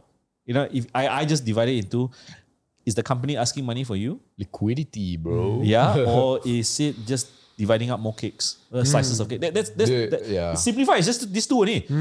I mean, if you think about it, they give you free warrants, they give you free bonus and whatever. Yeah. Warrants is what? It's conversion. It's a rights law. Yeah. It's as simple as that lah. Meaning more money lah. If you do Is your bonus, dilution worth it for whatever the company is going to use for money? In economics, there's no free lunch. Right? yeah, there's no free. Precisely, precisely. But the words that is used to package, it's like the Gary Tan analogy lah. Golden pepper wrapped. Yeah. What's the essence inside?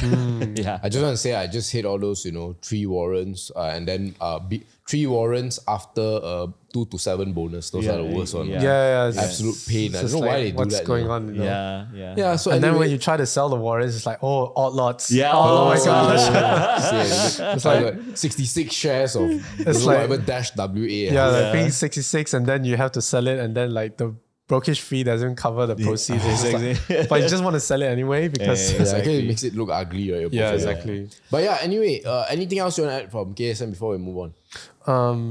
Okay, so I do think that yes, I do think there is value in KSM at this price. Even between the range of 8 ringgit plus to 12 ringgit, I think there's good value in KSM. But of course, for the people who are looking at KSM, as we mentioned, the business is very asset heavy. Yeah. And so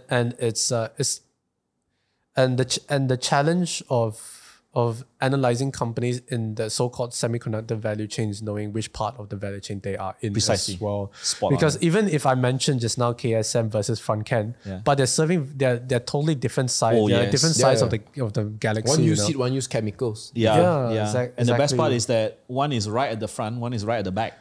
Actually, if you think of it, Exactly. yeah, it's one is right. at the- Before the big guys assemble the stuff, that's when KSM comes Exactly. in. Right? Yeah. So for me, in the end, a person has to assess themselves. Okay, this is the nature of the business, and this is what they do. Yeah. And you find out what the growth catalysts are. Yes. But at the end of the day, I think entry price is very important. Oh, yes. It's super important. And so I think like we were talking about, like DNO as well. Yeah, exactly. And like, okay, DNO is a very fantastic, exciting company, but depending of your own estimation of what the forward PE is or the current PE is, it's very different. Yeah. Yeah, it's definitely very different, and they're complete different businesses. So the question is like, are they comparable or they not as well? Yeah, exactly. And sometimes it's different depending who you ask. Yeah. Correct. That's right. Yeah, but I mean, I do believe that we are of the opinion that it's like comparing a green apple to a red apple or an apple to an orange. Correct. Yeah. Yeah. That's true. Okay. Next talk. Let's do ANCOM. So ANCOM is very interesting because you talked a lot exciting. about margin of safety, but optically at least, ANCOM, It's like a growth stock. that it doesn't seem to have a margin of safety, right? I think if you can go on the valuation step. Yeah. So I'm trying to close this to go value. Ooh. What on earth did I happen? Scan your finger. No, I think you X the one at the bottom. Yeah, cancel this guy first. Okay. What are you doing? This is where you put a very convenient advertisement. Yeah. A pop-up and... Yeah, so if you click on the valuation part. can't see because the camera's... Okay, got it. Yeah, so if Price to sales or price to earnings? Where's the price to earnings? Price to earnings in Ticker is a bit tough. It's actually here. Last 12 months. I don't think it's there. Where's No, it's not. Usually Ticker... Yeah, I think we can go to Google. I Yeah, guess. the best is Yeah, Google. it does render a bit differently in Ticker, right? Yeah, because they're using EV as well, which, to be fair, is a bit more accurate, but it's fine. There you go. Yeah, so it's like 28. 30 times earnings, and it's not a tech company, right? Which is why I say optically, it doesn't look like it has a margin of safety. But of course, that's why you're here. And maybe for actually my benefit as well, I know they're into fertilizers. I know, what was it? Monsanto. Paraquat. Paraquat, yeah. Paraquat. These are the buzzwords I know for ANCOM. I think better not mention Monsanto with ANCOM. You get in trouble. ANCOM management start messaging, hey, why you mention But yeah, so maybe give us a sense of what they do and then why you're excited about it, why it's in your portfolio. Okay, so ANCOM engages in two segments. So the first one is the agricultural chemical segment. In Southeast Asia, they are the only sole producer of active ingredients. And active ingredients, AI is short for active ingredients. And active ingredients are used in herbicides, pesticides, and fungicides. The second segment that they are engaged in are in industry chemicals. And in industry chemicals, they are one of the two ethanol producers in Malaysia. Okay.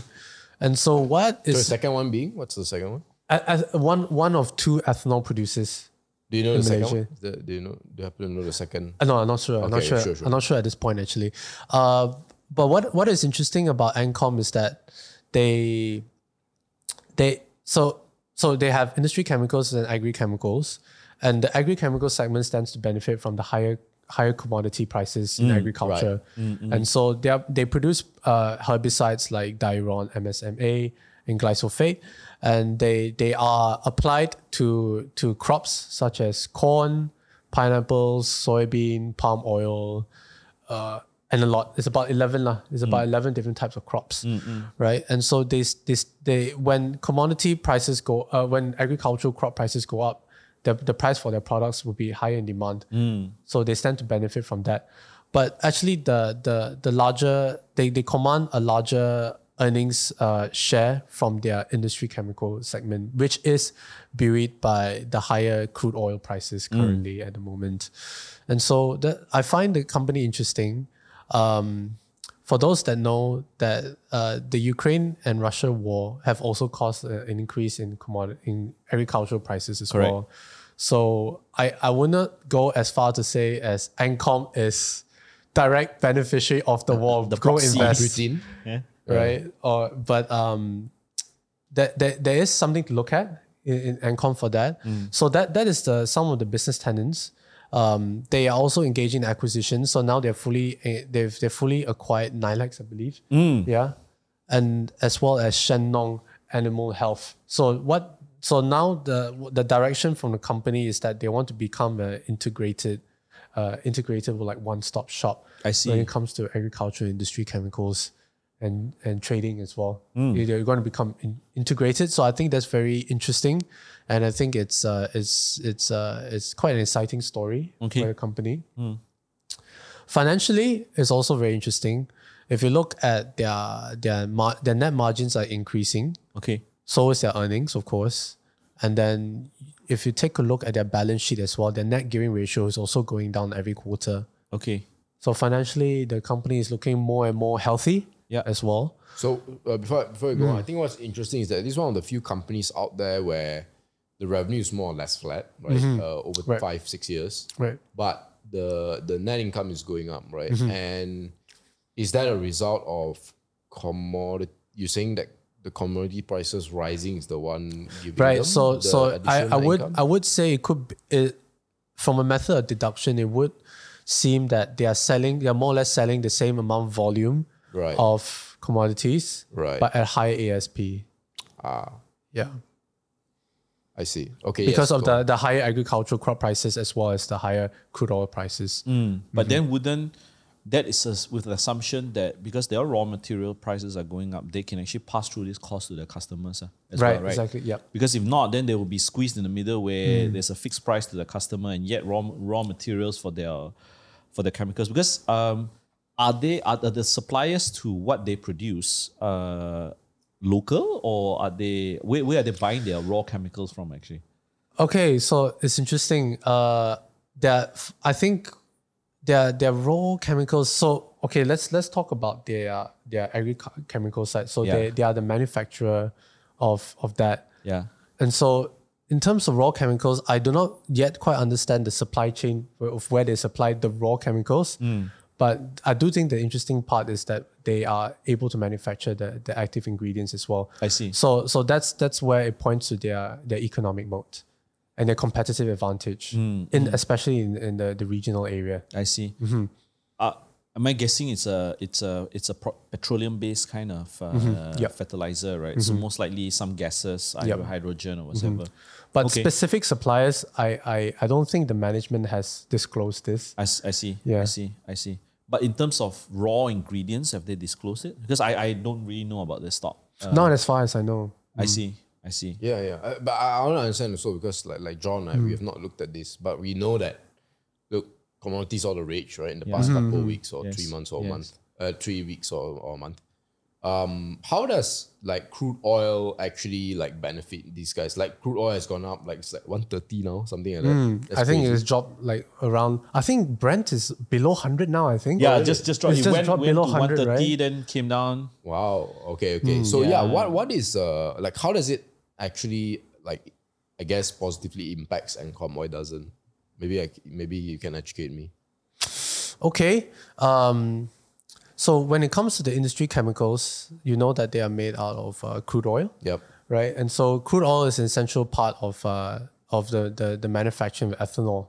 Okay. Right. And so when crude oil prices go up, the prices for ethanol goes up. And so when they make their products in industry chemicals, naturally. So what I think the good thing about this company is that they're able to not only pass on their material costs to their clients, but they're also able to have an increasing margin as well. So I do think there's a pricing power to that. Yeah. Okay.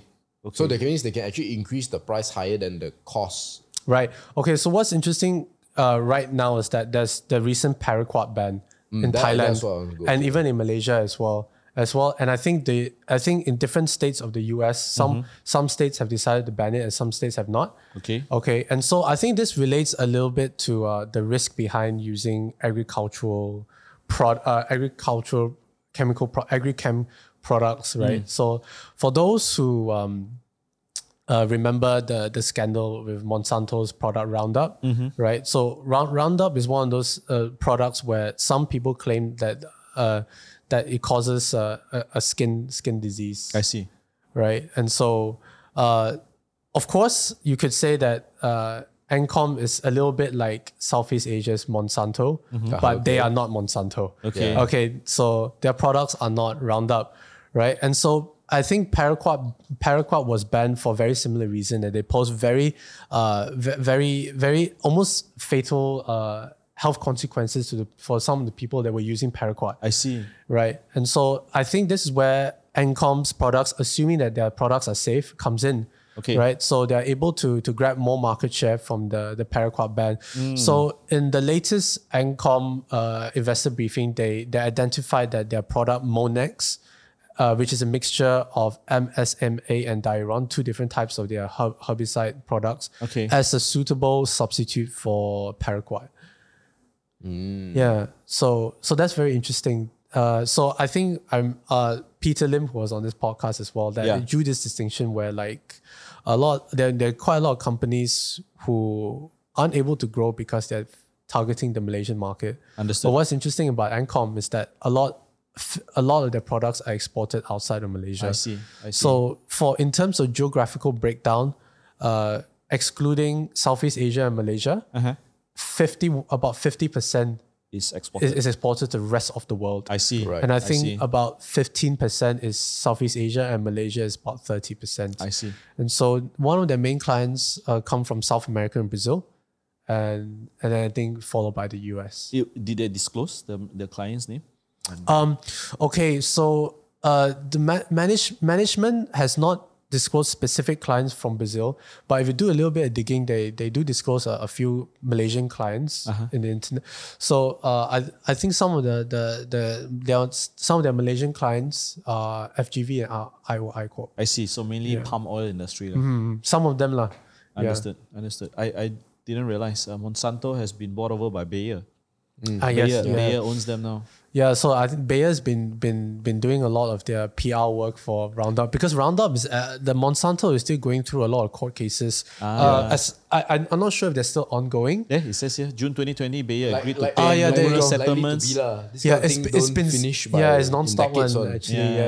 Yeah. Interesting. So I guess, would you say that part of the thesis is simply that, not just improving margins, but also grabbing these market share from these paraquat heavy sort of industries? Would you say that is the big thesis to ramp revenue up? Yes, I do think so.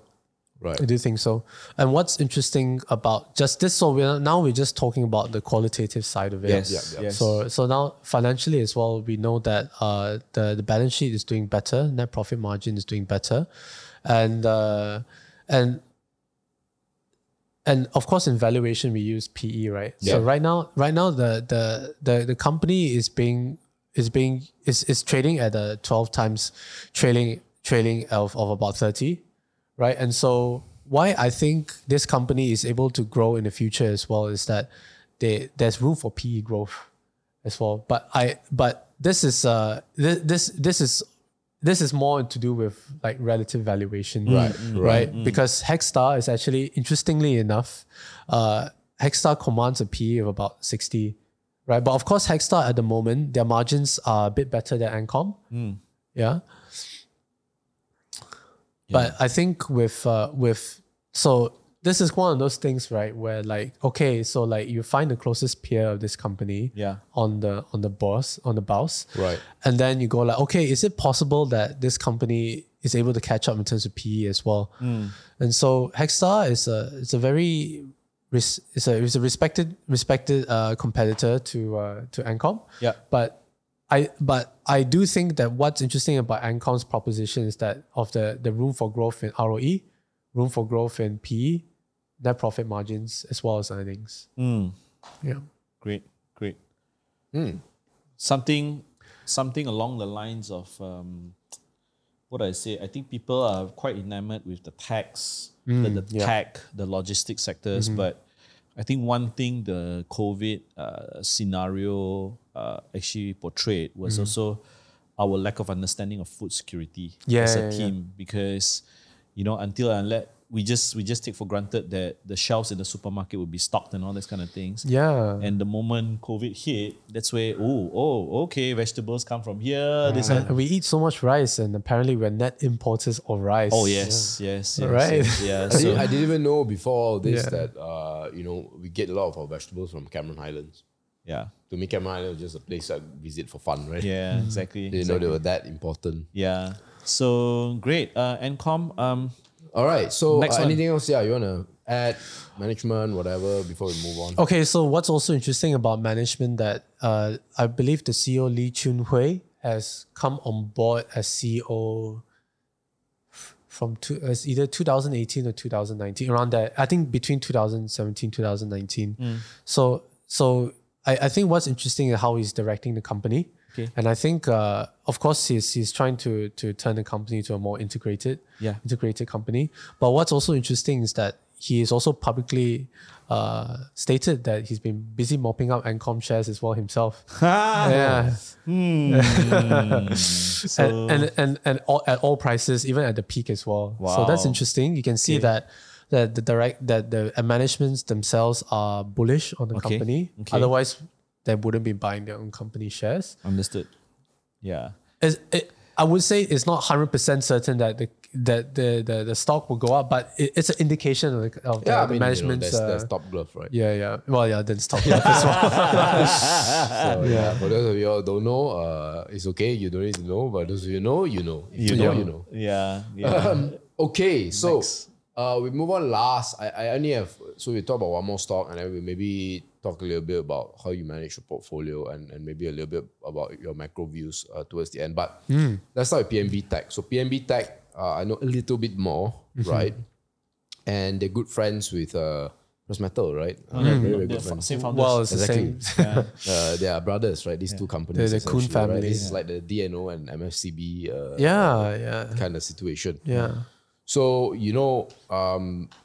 maybe give us a sense of why you own it and, But again. maybe before that, what do they do? Yeah, what do they do and why do they Okay, do? so what they do is that they manufacture high purity silicon metal, and silicon metal is used in three very fast growing industries right now. You have energy storage, solar cells, and semiconductors. Yeah. So of course, for those who are in the nitty gritty tech space of semiconductors, know that semiconductors are moving from a very high degree of silicon based material to silicon carbide, Correct. as well as gallium nitride as Yes. well. And so they are so this is the so-called demand side, right? You have the electric vehicles using high amounts of silicon. So for those who are interested in even Tesla is very very bullish on silicon, right? They find silicon is absolutely a fantastic material to use for their batteries. Yes. I think it was 2020 Tesla battery day. Yeah. They talked about silicon. Yes. So that was interesting. And it's around the same time as well that, PNB Tech started getting a little bit more coverage in terms of investor awareness and stuff like that. Correct. So you have that, and then you have the silicon and solar cells. Yep. As well as what was it? I think Battery storage, solar cells, and semiconductors. Correct, Right. So semiconductors. semiconductors, and so as the amount of semiconductor sales is poised to increase, and so is the higher demand for silicon metal. Right. So you have the demand side for this. Okay. What about supply? Because at the end of the day, we're talking about a commodity, right? Yes. And a commodity is subject to the market forces of supply and demand, right? So that's the demand part. So you feel like there's a pull there in demand, right?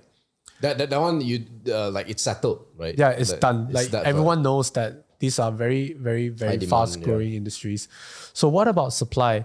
So the thing about silicon metal right now is that some of the largest exporters of silicon metal, besides the ones in Europe, are in China. And because of the China decarbonization policies that is ongoing in China, there's a lot more plant closures due to their cut Really? electricity costs. No way, Right? okay. Because China wants to become more green, right? And so all of these plants who source electricity from coal-powered generators, for example, are being closed down. Yep. Right. So then you get that little supply shock there. Right. So you see that pull and demand. Yeah. And then that drop in supply. Correct. Right. And so now there's this thing because of ESG that plants who are able to source their power from renewable energy is becoming much more lucrative. Yep. And conveniently enough, PNB Tech is in the Sama Laju industrial zone. Yep. Where they're able to source energy from hydropower. So tick ESG, right? Okay. And so I think it was Alchem, right, that published this map that they're actually not a large amount of plants that are silicon metal plants. Yeah. They are able to generate their power from renewable energy sources. Yeah. So if you see the trend there, but because of ESG trends, now there's more emphasis on people trying to discriminate between plants who do this and plants who are, especially the ones, for example, in China, they are the ones being closed down because of the China decarbonization policy. So supply, demand, right? Yeah. And so for those people who've been tracking silicon metal prices, of course, we have Rondi Yunanda to thank for in StopBit, who's been posting these prices on StopBit. Yeah. And I believe that so there are three markets where the prices are being tracked: the US, Europe, and China. So China, right? Also in Europe, let's say in the US is still actually, the prices are actually quite close to all-time high. Okay. And then in Europe is sort of like in the middle. And in China, it dropped quite a lot and now it's recovering. Right. So there's this thing that's been ongoing. There's this discussion on StopBit right now. So, okay, for those just disclosing that PNB Tech is not a so-called original idea for me. It was an idea that I got from users in StopBit. And then I did my own research myself. And okay, there you go. Yeah. Is this today? No, I think it may be backdated, but this is from this Reuters. is at its peak, I think. Yeah. When was this? September. September. Yeah, September. 6 months ago. September, 6 months ago. Yeah. So the prices in China have dropped quite a lot, but it's starting to recover again. So one of the inferences that one of the StopBit users has proposed, that the reason why the Chinese market the prices have dropped in the Chinese market was because of all of these plants that were actually, because of the high electricity costs, they were actually quickly trying to sell out their silicon metal at very cheap prices. I see. So there was a price dump. Yeah, so there's a price dump. So now you see that the price is slowly increasing again in China, which is interesting. I think you're able to find the China prices on silicon metal, I think. Yeah. So what's also interesting, and maybe some context for the viewers out there, is that to run any steel plant, I mean, the days of Andrew Carnegie, the steel magnates and all. In Malaysia, for those more veteran investors, they will know that steel companies in Malaysia didn't really make money actually. The Pewaja Steels, the Southern Steels and all that. And I guess it was, one is the abundance and the use. Cost, but more important was the cost actually. That was the point I was trying to make. And P Metal actually owes a lot of its success to the energy cost that it got a very Dam, right? Yeah, the very favorable Samalaju Industrial Zone. Yeah, which is tied to the grid for the Bakun Dam, and now I'm Sorokian, so they're actually building a Balai Dam, which is going to be even bigger. And I think that rides on the thesis of cheap renewable energy at a certain cost. And very green, Yeah, very, very green. Yeah, so I'm going to... Or blue lah. Get to have silicon metal and the butterflies get to live as well. Yeah. Everyone's happy. Prices. China, let's see, what do they have? I do have a question. This is, I guess, a bit more technical. Like you said that there was going to be a shift from silicon carbide to gallium nitride, right? Yes. Yeah. So it's from silicon to silicon carbide. Is that what you're saying, or the other way around?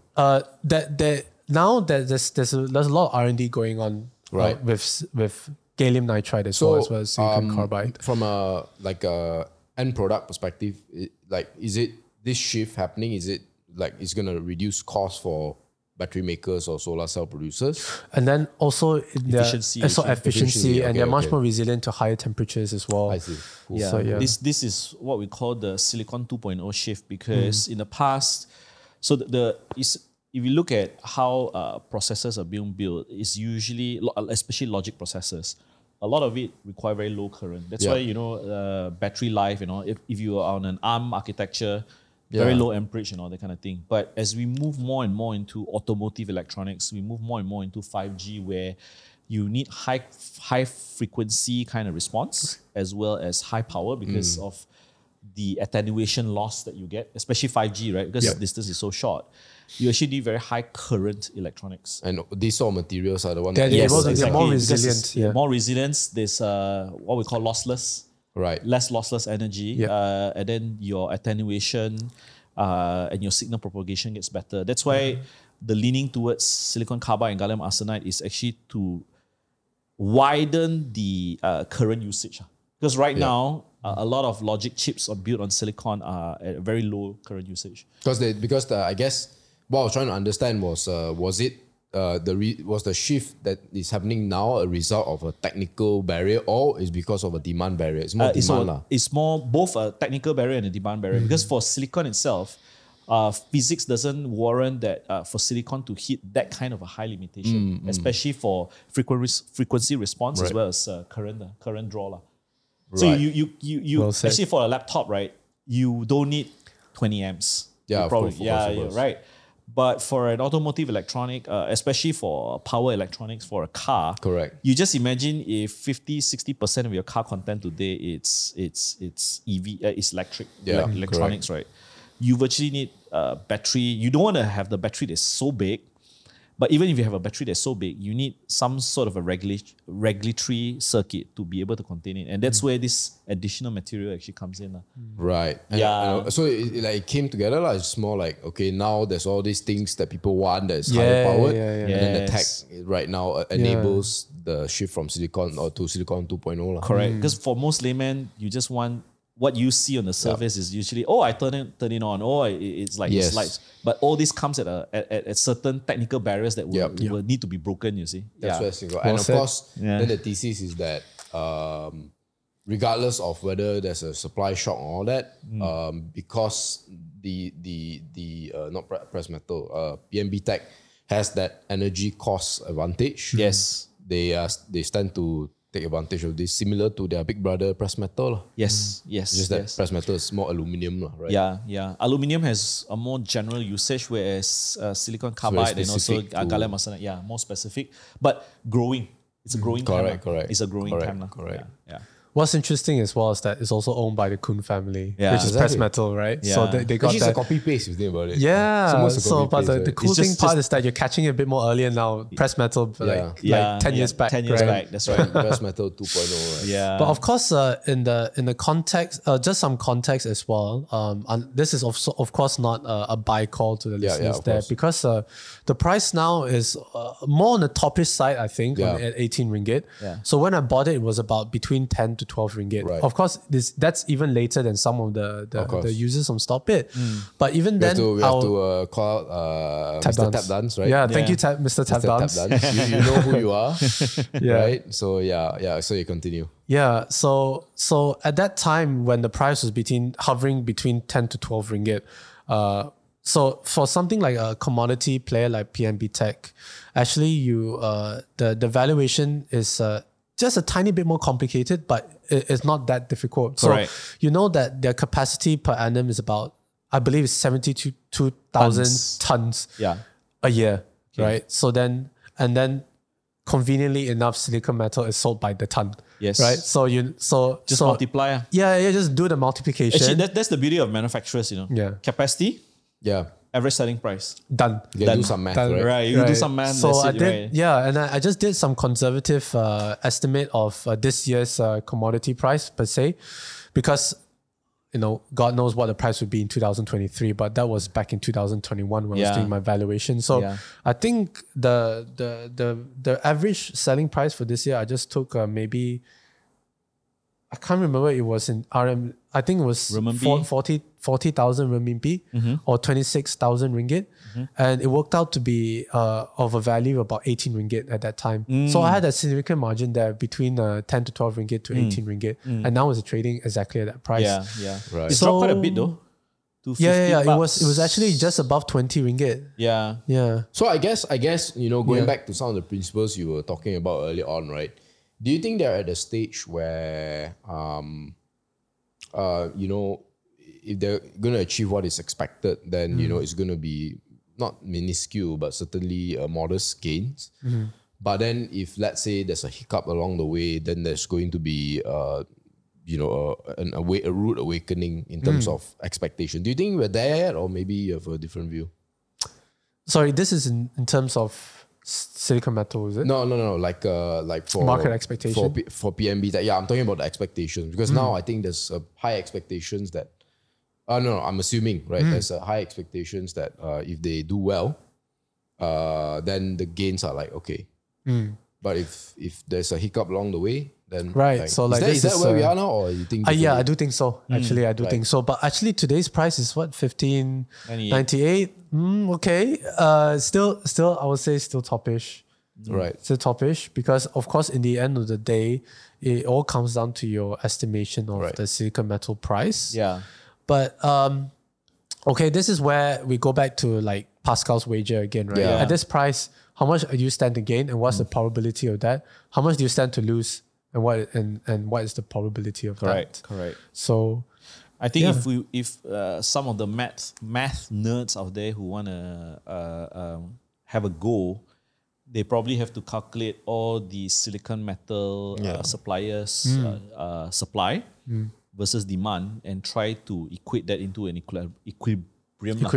Price is like a sustainable price. So right? that's what MJ and I did with the research team for the gloves to try to estimate some sort of an ASP between supply and demand of capacity being built by the new players, especially in China, versus that of the existing players in Malaysia adding on to their lines. Because, I mean, put it this way, no high prices or no high margins will stay on forever. It's always not sustainable. Yeah, it always comes to an average price where it's not too painful for the buyer, but it's also not too lucrative for the seller in a way. I think that's where economic comes into play. But what is I feel interesting and something to think about is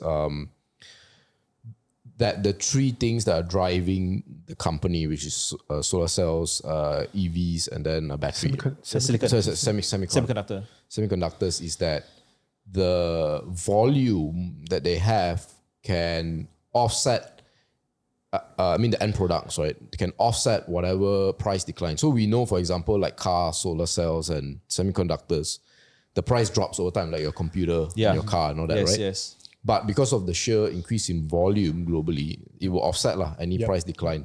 So I think that's what makes it interesting for silicon and gallium nitride and all this, is because it seems to me that the likelihood of the price staying where it is or even going up, maybe slowly or very quickly, is actually decently high, right? You wouldn't rank it alongside latex, for example, exactly. or butadiene, right? For example. So I think that's the interesting element, and so it's again very similar to precious metal, where the owners only have to think about cost. Yes, they don't have to wonder about demand, right? So I do want to get something interesting. Before that, there's an interesting part about silicon PNB Tech's business as well, which made it extremely appealing as well at that time, was because of its operating leverage. So the more capacity that they're able to utilize, the more that their profit, their margin grows as well. Yes, exactly. Yeah, that's very interesting. Yeah. Because as a manufacturer, your fixed cost is kind of like fixed, and whatever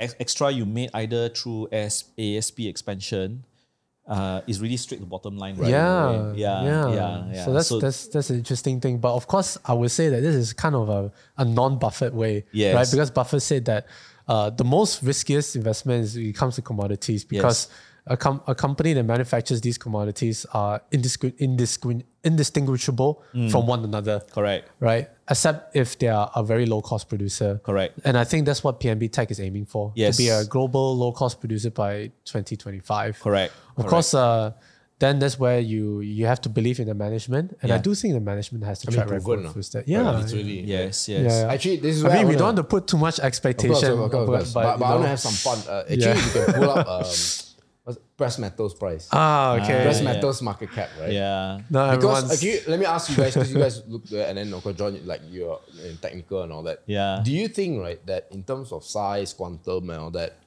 considering the comparative growth between aluminium and silicon carbide / gallium nitride, do you think they will ever match and reach? Because I would assume aluminium is a lot bigger than aluminium is a lot bigger because application wise it's so big. You think about the generalist is the cheapest, considered the cheapest. The only thing that aluminium loses out on is actually conductivity only. Because conductivity, the best is actually gold. Yeah, but There's there's only so much gold, there's only so much gold, right? But aluminium, you think about it, aircraft, cars, so many things. Buildings. Yeah, buildings, so many things.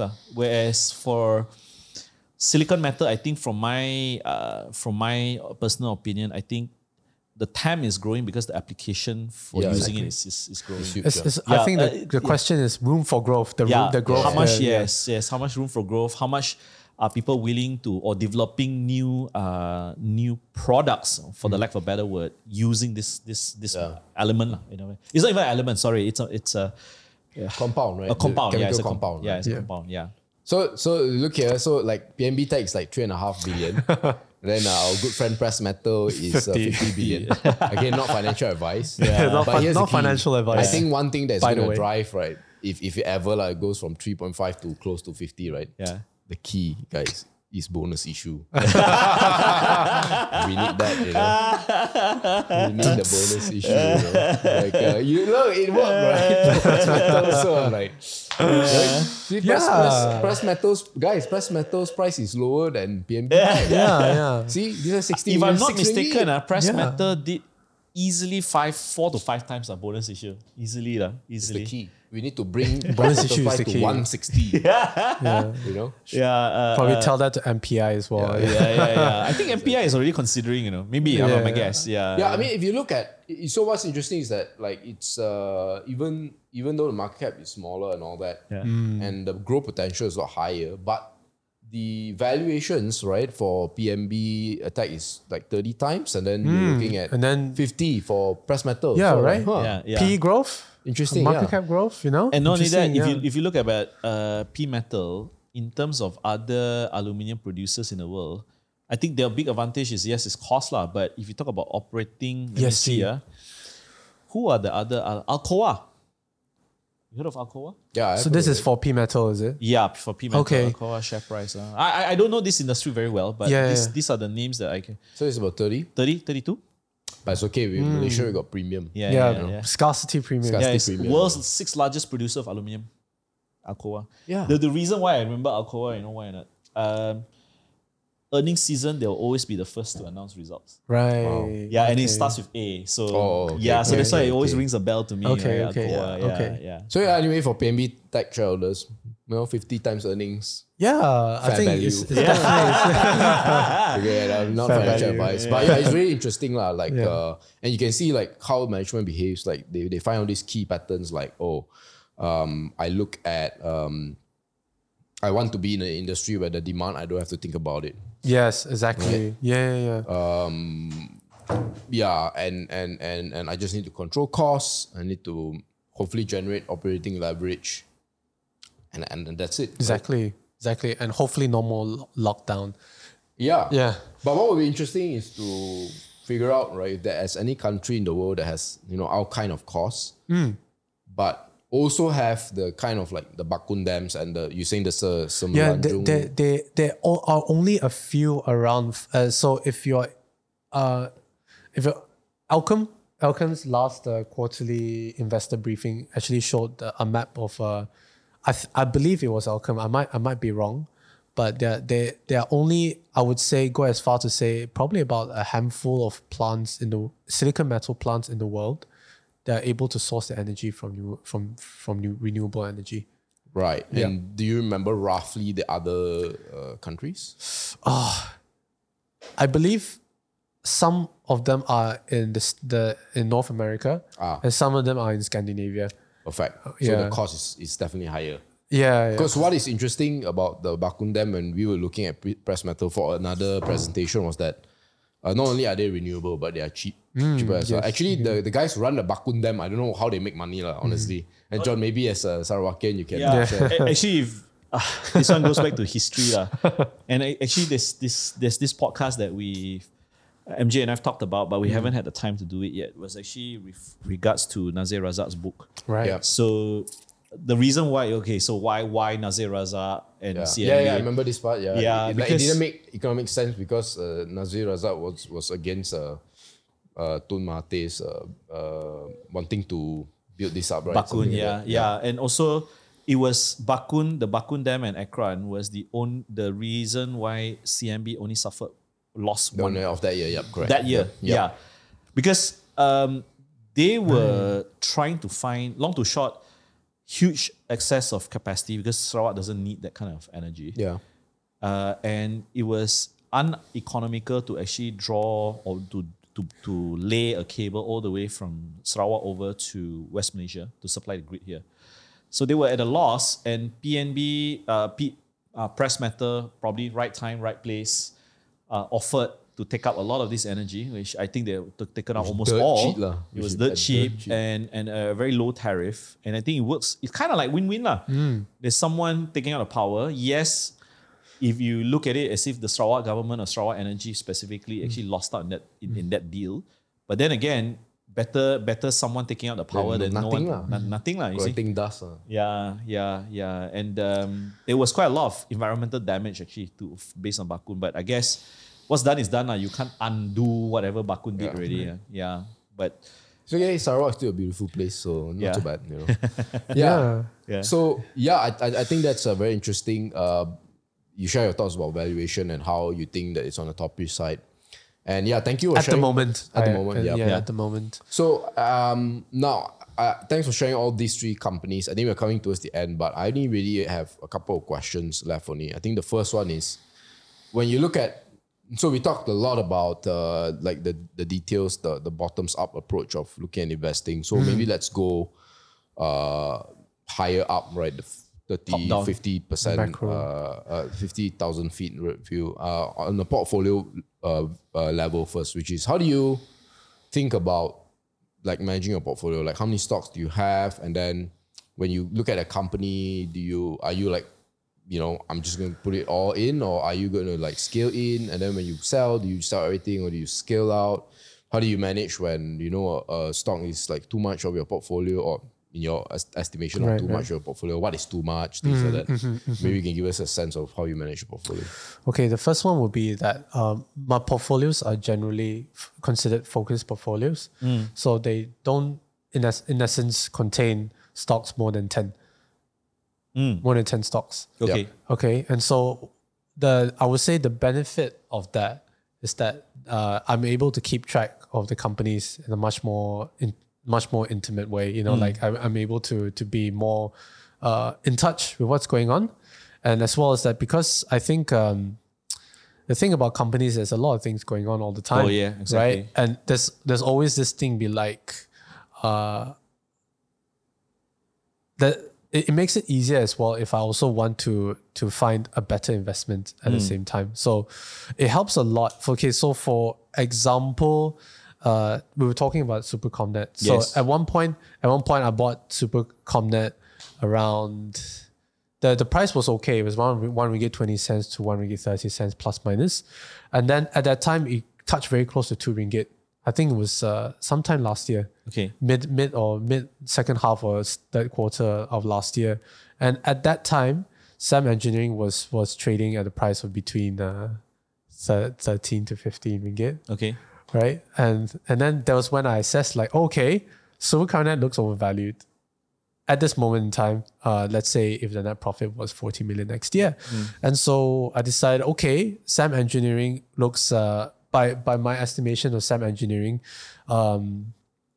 that time was about conservatively at 25 ringgit.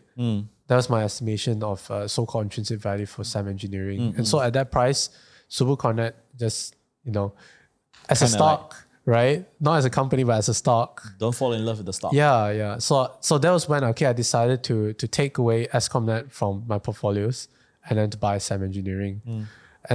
And then I remember I posted this article on StopBit titled "Sell Opinion ... Sam Engineering a Sell." So I posted that on StopBit. It was just because so I held Sam Engineering until the time just maybe about a month or a bit ago when I felt that I think at this price Sam Engineering is not being priced for its aerospace segment, but it's actually being priced for its contract manufacturing / equipment division. Yeah. Right. So the re-rating came not because of his aerospace division was it came from the equipment. From his equipment segment. So for me, applying Occam's razor again, I just looked at it purely as a contract manufacturer, its equipment division, right? And so it was trading at around 22 ringgit-ish, 22, 23. And then I felt that, okay, I think there's more downside at this point in time than upside. Of course, I was speaking more into terms of short-term than long-term, but this is how I manage my portfolio. Risk is a big part of it, and I felt that SAM engineering at that price presented a lot of risk. Of course, some of the people who are proponents of SAM engineering said that, okay, the price is very resilient because some of the major shareholders are Capital Dynamics and Public Mutual. So these are one of the most steadier hands in the market. Diamond hands, and rightly so. But of course, since then, the price has also dropped quite a bit. You must be talking the prices Pre-bonus. Pre-bonus issue, right? There was pre-bonus issue. When was the bonus? So the bonus was 1 for 1. It was no, it was 4, 3 for 1, I think, or 4 for 1. Okay. It just. So now it would be 10 lah. So 16, I think, I believe is equivalent to 16. It's 4, is it? If it's 1 for 3, so you times 3 the current price, so it's about 10, 11 for 3. Yep. Okay. Yep. Okay, so wow, I mean it's been a big drop since then, and so this is where I apply my form of risk management. And for me, for those actively managed portfolios, this is what I constantly do when it comes to portfolio managing. That I always look at the price and be like, okay, how much of the company's future profit has been baked in already? And if there's a very strong likelihood that because of the current climate right now that the stock may drop quite a lot, then and I'm able to find a better investment, then this is what I do. Then I move on. I remember when I chat with you, you were saying that I think you got out at 18, right? Pre-bonus, you said. SAM engineering. Yeah. Well, no, it was above 20 ringgit, 21 or 22. And then that's when you shifted to Ancom, right? Yes. That's when I shifted. That's when I thought, okay, I think Ancom is in a space where its PE can grow. And it's got the growth catalyst as well for both of its segments. So I thought, Nice. So I thought, of course, I'm not trying to say that you should be timing these things. But I should say that, okay, from your mental model of risk management and valuation, that these sort of movements in your portfolio managing can be done. It's a good point because both of us missed Vitrox. Right. And the reason why we missed it was because we kept on saying, well, P is high, whatever. But the recent tech sell down was actually a good opportunity for not just Vitrox, but a lot of companies. Definitely. So many here. Yeah, it's like, I look at it, everything is like, on sale. I can't believe that some of these are selling for 20 times PE, 25 times PE, right? Which in the past, for you to get even at 30 PE would be a bargain, that kind of thing. Yeah. So that's one of the debates right now in the investment community, right? Like investors are in a way willing to pay more for high growth companies. Yes. But on the 3-year sense or 5-year sense, how much? Yes. So it's not as easy as it seems to be able to discern, right? Because even from different tech companies, there are different parts of the value chain. They have their margins are different. Their business model is so different. And I remember I was saying this to my Penang investor friends. It's like, can you imagine buying Vitrox at a PE of 70, and they were making I think roughly 300 million revenue a year, versus that of TSMC, which is a global leader in foundry and all that, which is selling to you at a PE of 30 to 28 to 30 times PE, right? So for me, it doesn't make valuation sense, right? But now, truth be told, Vitrox has not dropped to below let me see, what is Vitrox? I think it's probably about 20-ish, 30-ish kind of valuation. So I guess again, not a buy or sell call. It's just that sometimes opportunity presents itself, and here we are trying to justify that it's it's still too high or whatever lah. So yeah, man. By the way, I want to ask you as well. Oh, it's down Wow, again. P Oh, at 17. Yeah, but this may be wrong because they did not take into Okay. account the bonus issue apparently. Okay. Yeah. Okay. Yeah, I wanted to ask you like what are some of the disasters that you've experienced? yeah. If there's any. Oh, this is an easy one. Air Asia. Okay. Okay, yeah, this is what was one of the things as well that really spurred me on to really look into investing at a deeper level. Yeah. Because at the time I was just like any other blind retail investor, right? Air Asia dividend yield 30+%. Yeah. You know, but I did feel that at that time when Air Asia sold all of their assets, so to this the leasing leasing company. company so that you could lease it back. I'm not sure if that made sense. I'm not sure. But at that time, I was like, you know what? Like the dividend yields was so high. You know, like I just. But it was a once-off, remember? Yeah, exactly. Yeah. Right. So I think, and of course, COVID came. Yes. Right, and then the stock plummeted. The stock plummeted from well over 3 ringgit to 80 cents or something like that. Yeah.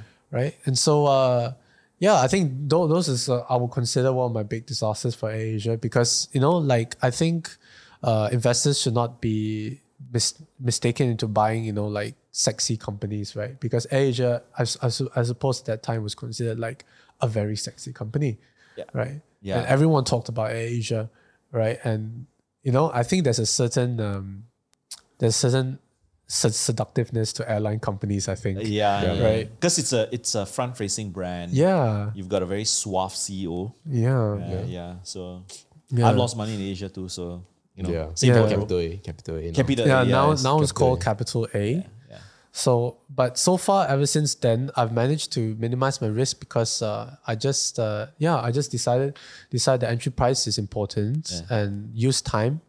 Time is your friend and not your enemy.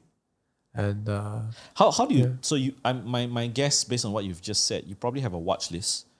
And every time, is there a price alert or a tool that you use to alert yourself of what companies you have in your watch list? And I actually don't use that. Yeah, but I'm guessing that you have to look at the prices almost like every other week or once a day. Yeah, something like that. So what I try to do is that I don't log into my brokerage account. I just have that app on Apple. Then it just tells you what the prices are every day. I see. So that's where you get some sort of an alert mechanism. Yeah. Got it. Yeah. All right, man. So final question. This will be a more general one, which is I know you write letters to your investors as well. So and you talk a lot about what's happening like in global markets, like from a macro point right? of view. So I mean, I'll just throw a few words, right? Your interest rates, your inflations, your whatever, right? So what have you told your investors, and what will you tell some of our listeners regarding the global macro environment? Okay, this is interesting because before the 2022 big correction happened in January, I was also everyone was talking about the interest rates that were going to come, right? And so I was also reading up on how the stock markets behaved during interest rate hikes back in 2000. I believe it was the last one was 2017, the interest rate hike cycle, and the one before that was 2014, I think. Okay. Right? And so in both times, the stock market, Nasdaq, S&P, Dow Jones, they all went up in accordance to the interest rate hike. So the correlation between stock prices and interest rates, of course, discount cash flow valuation tells you otherwise, that they are negatively correlated. Right? But actually, that's not the case because most of the time, interest rate hikes happens in such a way that it coincides with economic growth as well. Yes. So, but what's very different from these last two cycles is that they didn't have a very high inflation. Okay, so we are faced with a very different situation, similar but yet quite different as well. And so I do think that the premise that economic growth, a sustainable economic growth that offsets inflation, is still healthy for equities. But in this case, right, we have very increasing, even in the US right now, inflation is increasing. Now it's touching 8% already. Yes, 7.9%. Correct. In Europe, depending UK or the rest of the EU, is between 5 to 6%. And in Malaysia, I think we're touching 3.5%. Yes. I think the last one is 3.3, right? Yeah. The inflation I think rate. there was a peak in Malaysia. CPI was about 5, if I'm not Right, mistaken. Yeah, right. but it's on a slightly on a downtrend, right? Yeah, continue, please. Okay. And so I tried so for the stocks that I wrote when I was writing my letter to my investors, I was saying, okay, this is how we can best manage it without predicting what will happen to the stock market, right? And so one of the things is that these companies will need to have some form of inflation hedge or pricing power, or they're able to at least pass on their material costs to their clients, right? And so about 80 to 90% of the companies that I had in the portfolios at that time actually had free cash flow. They had pricing power to some extent. They had inflation edge. They were able to pass on the material costs to their clients. And they had strong balance sheets to weather anything that will happen to them. And let's say if COVID lockdowns happen again, etc. Because, of course, retrospectively, hindsight 2020 is perfect, but at that point, that was the best way to hedge against what was happening. And at that time as well, I started assessing all the technology companies that I had in my portfolios. And so some companies forward PE still made sense, but some did not.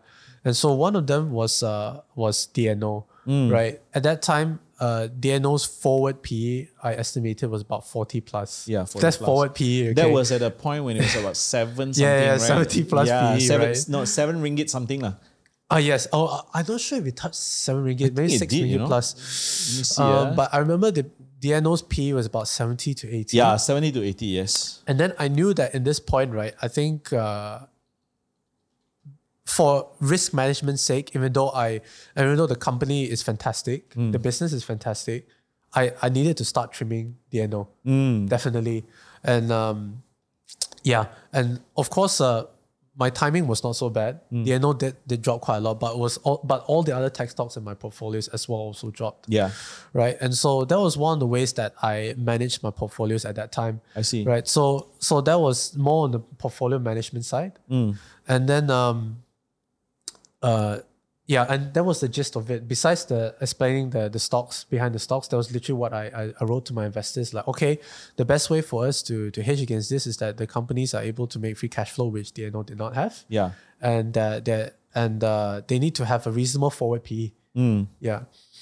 Okay, so that's one part. So to the other part of your question about my view on the macro environment, I do think that Jerome Powell's job is probably the worst job right now in the world. Yeah. Right? So no matter what you do, probably you get a lot of hate. Damn if you don't lah. Yeah. I actually think that there's not much things you can do apart from exactly up or down. Interesting enough, I'm of the view that I think the thing about inflation is that inflation is made out of many different components, right? All these commodities, they all add up together to have, and then they say, oh, this is inflation. Yes. Right? So sometimes it's a matter of like, are you talking about crude oil? Are you talking about agricultural prices? Are you talking about nickel prices, palladium? What are you talking about, right? Yeah. But overall, inflation is causing quite a lot of difficulties to the market.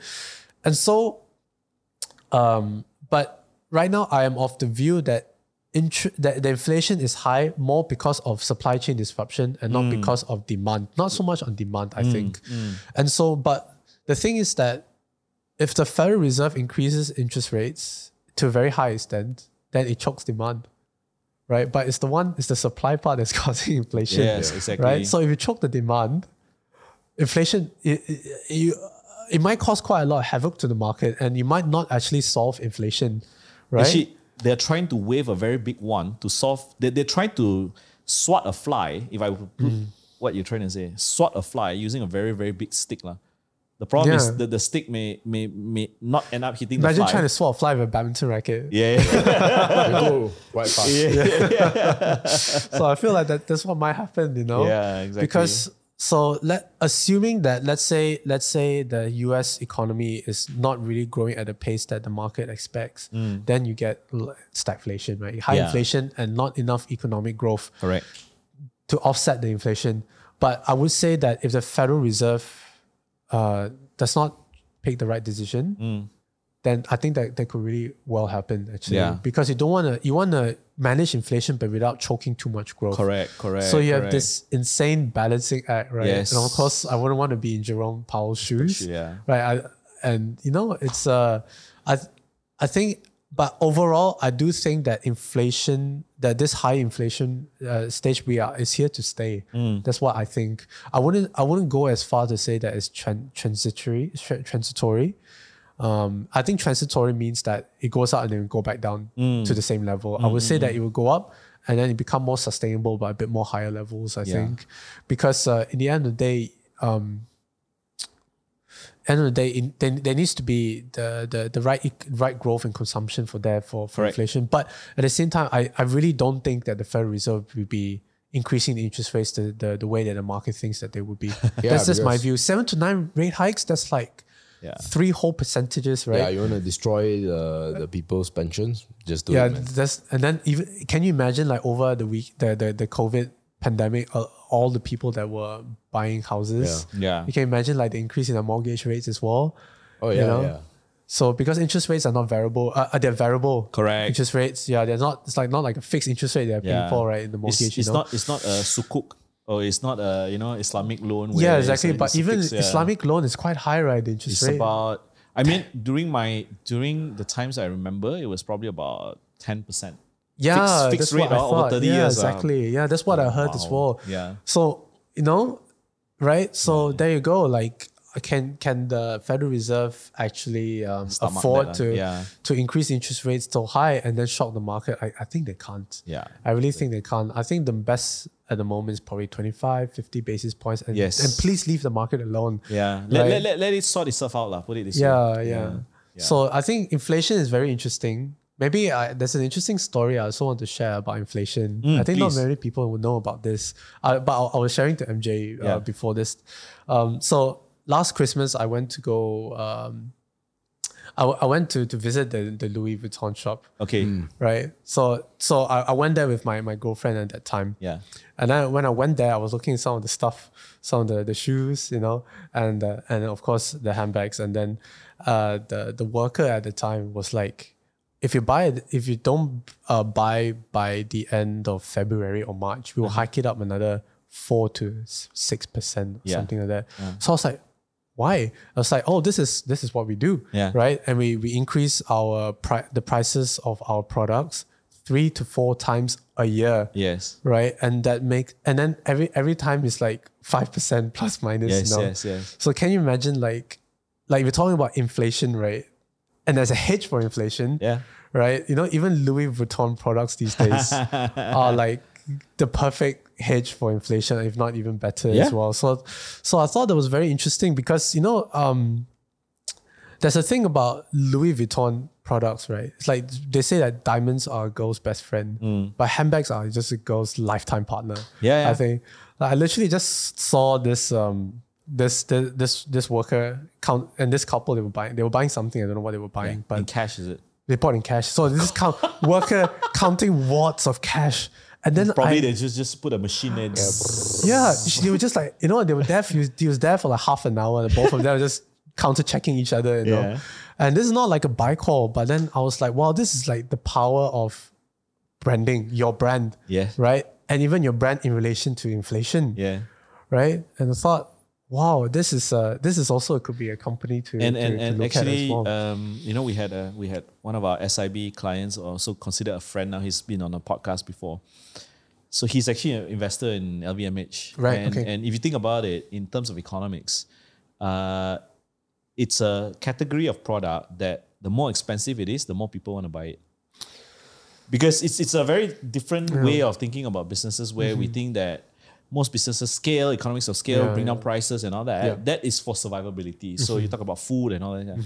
But in this segment, and I link this to another pet peeve I have on cars is that, so there was he was vice president for Bugatti sales. Right, okay. He said when someone buys a Bugatti, it's not to get from A to B, Yeah. It's a product of emotion. It's a product of pride, a product of ego, right? So definitely. So when you just imagine, so the joke I have, I mean, encapsulating all this, the joke I have is, You don't walk into a Louis Vuitton shop and ask, what's the discount of the month? Yeah, definitely. Right. It doesn't work that way. It's the opposite. What's the price What's the hike most now? what's the price hike, or what's the most expensive? What's the most limited edition? Right. So I think why is this important and pertinent to investors? It's not that I know some of us may not be able to afford it or whatever, but if you think of it from a point of an investor, you look and understand the rules of the game. Because the rules of the game when you invest in something like a D&O and a VTROX is really a price game, value for money, whatever. Whereas when you choose to play and invest in the rules of the game of that business, it's really about exclusivity, it's about that. Right? So it's a very different rule. And I think that's the beauty of our investor. When you build mental models that suit businesses and understand these businesses well and understand demand. Because you're here to solve a problem. And what is the problem that Louis Vuitton is solving is actually a problem of, ironically, ego. Right? Ironically, a status symbol, whatever. So status symbol is not about being cheaper, it's not about value. Exactly. I mean, you remind me of something the CEO of Ferrari said, which was that we always sell one less car than demand. Yeah. They always sell one less car than demand. So it's quite cool. And it's interesting that even during the COVID pandemic, Louis Vuitton was doing so well. Exactly. Yeah. Wow. We know friends that were trading bags. Yeah, we know friends that were trading bags, and the So it's become an asset, right? second-hand bag market actually blossomed because people could not travel. Interesting. Yeah. So You wanna tell us what you told your then girlfriend after you can't. Oh sure. So at that time we were lining up, right? So we had time because in Louis Vuitton you can only have a certain amount of people there. yeah, exactly. Right? And so I just looked up what LVMH share price did. So over 5 years, it did quite close to 300%. Okay. And then you told I told my girlfriend. girlfriend at the time, it's like, can you imagine the amount of money you spend on your bags? Imagine you just put it there and you invest it into Louis Vuitton. Imagine how many more bags Yeah, you have could have bought gotten, now. right? And that's why now it's still friend. So and then she was like, this is the difference between you and me. Yeah.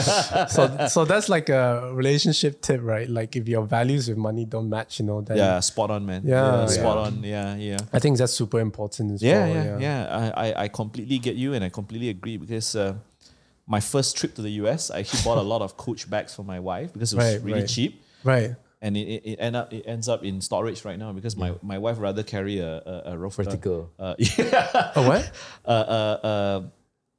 Recycle bag. Oh, right, fair enough. Yeah. Or a tote bag. Yeah. So That's really true. But that was I need to ask that because that was the perfect ending to this podcast. Thank you so much for being on. Thank you for allowing us to be your first host in the podcast. And, hope you enjoyed the session, man. No, definitely. It went much better than I expected. Okay. 3 to 4 months time, we'll ask you 3 different stocks. Sure. Yeah.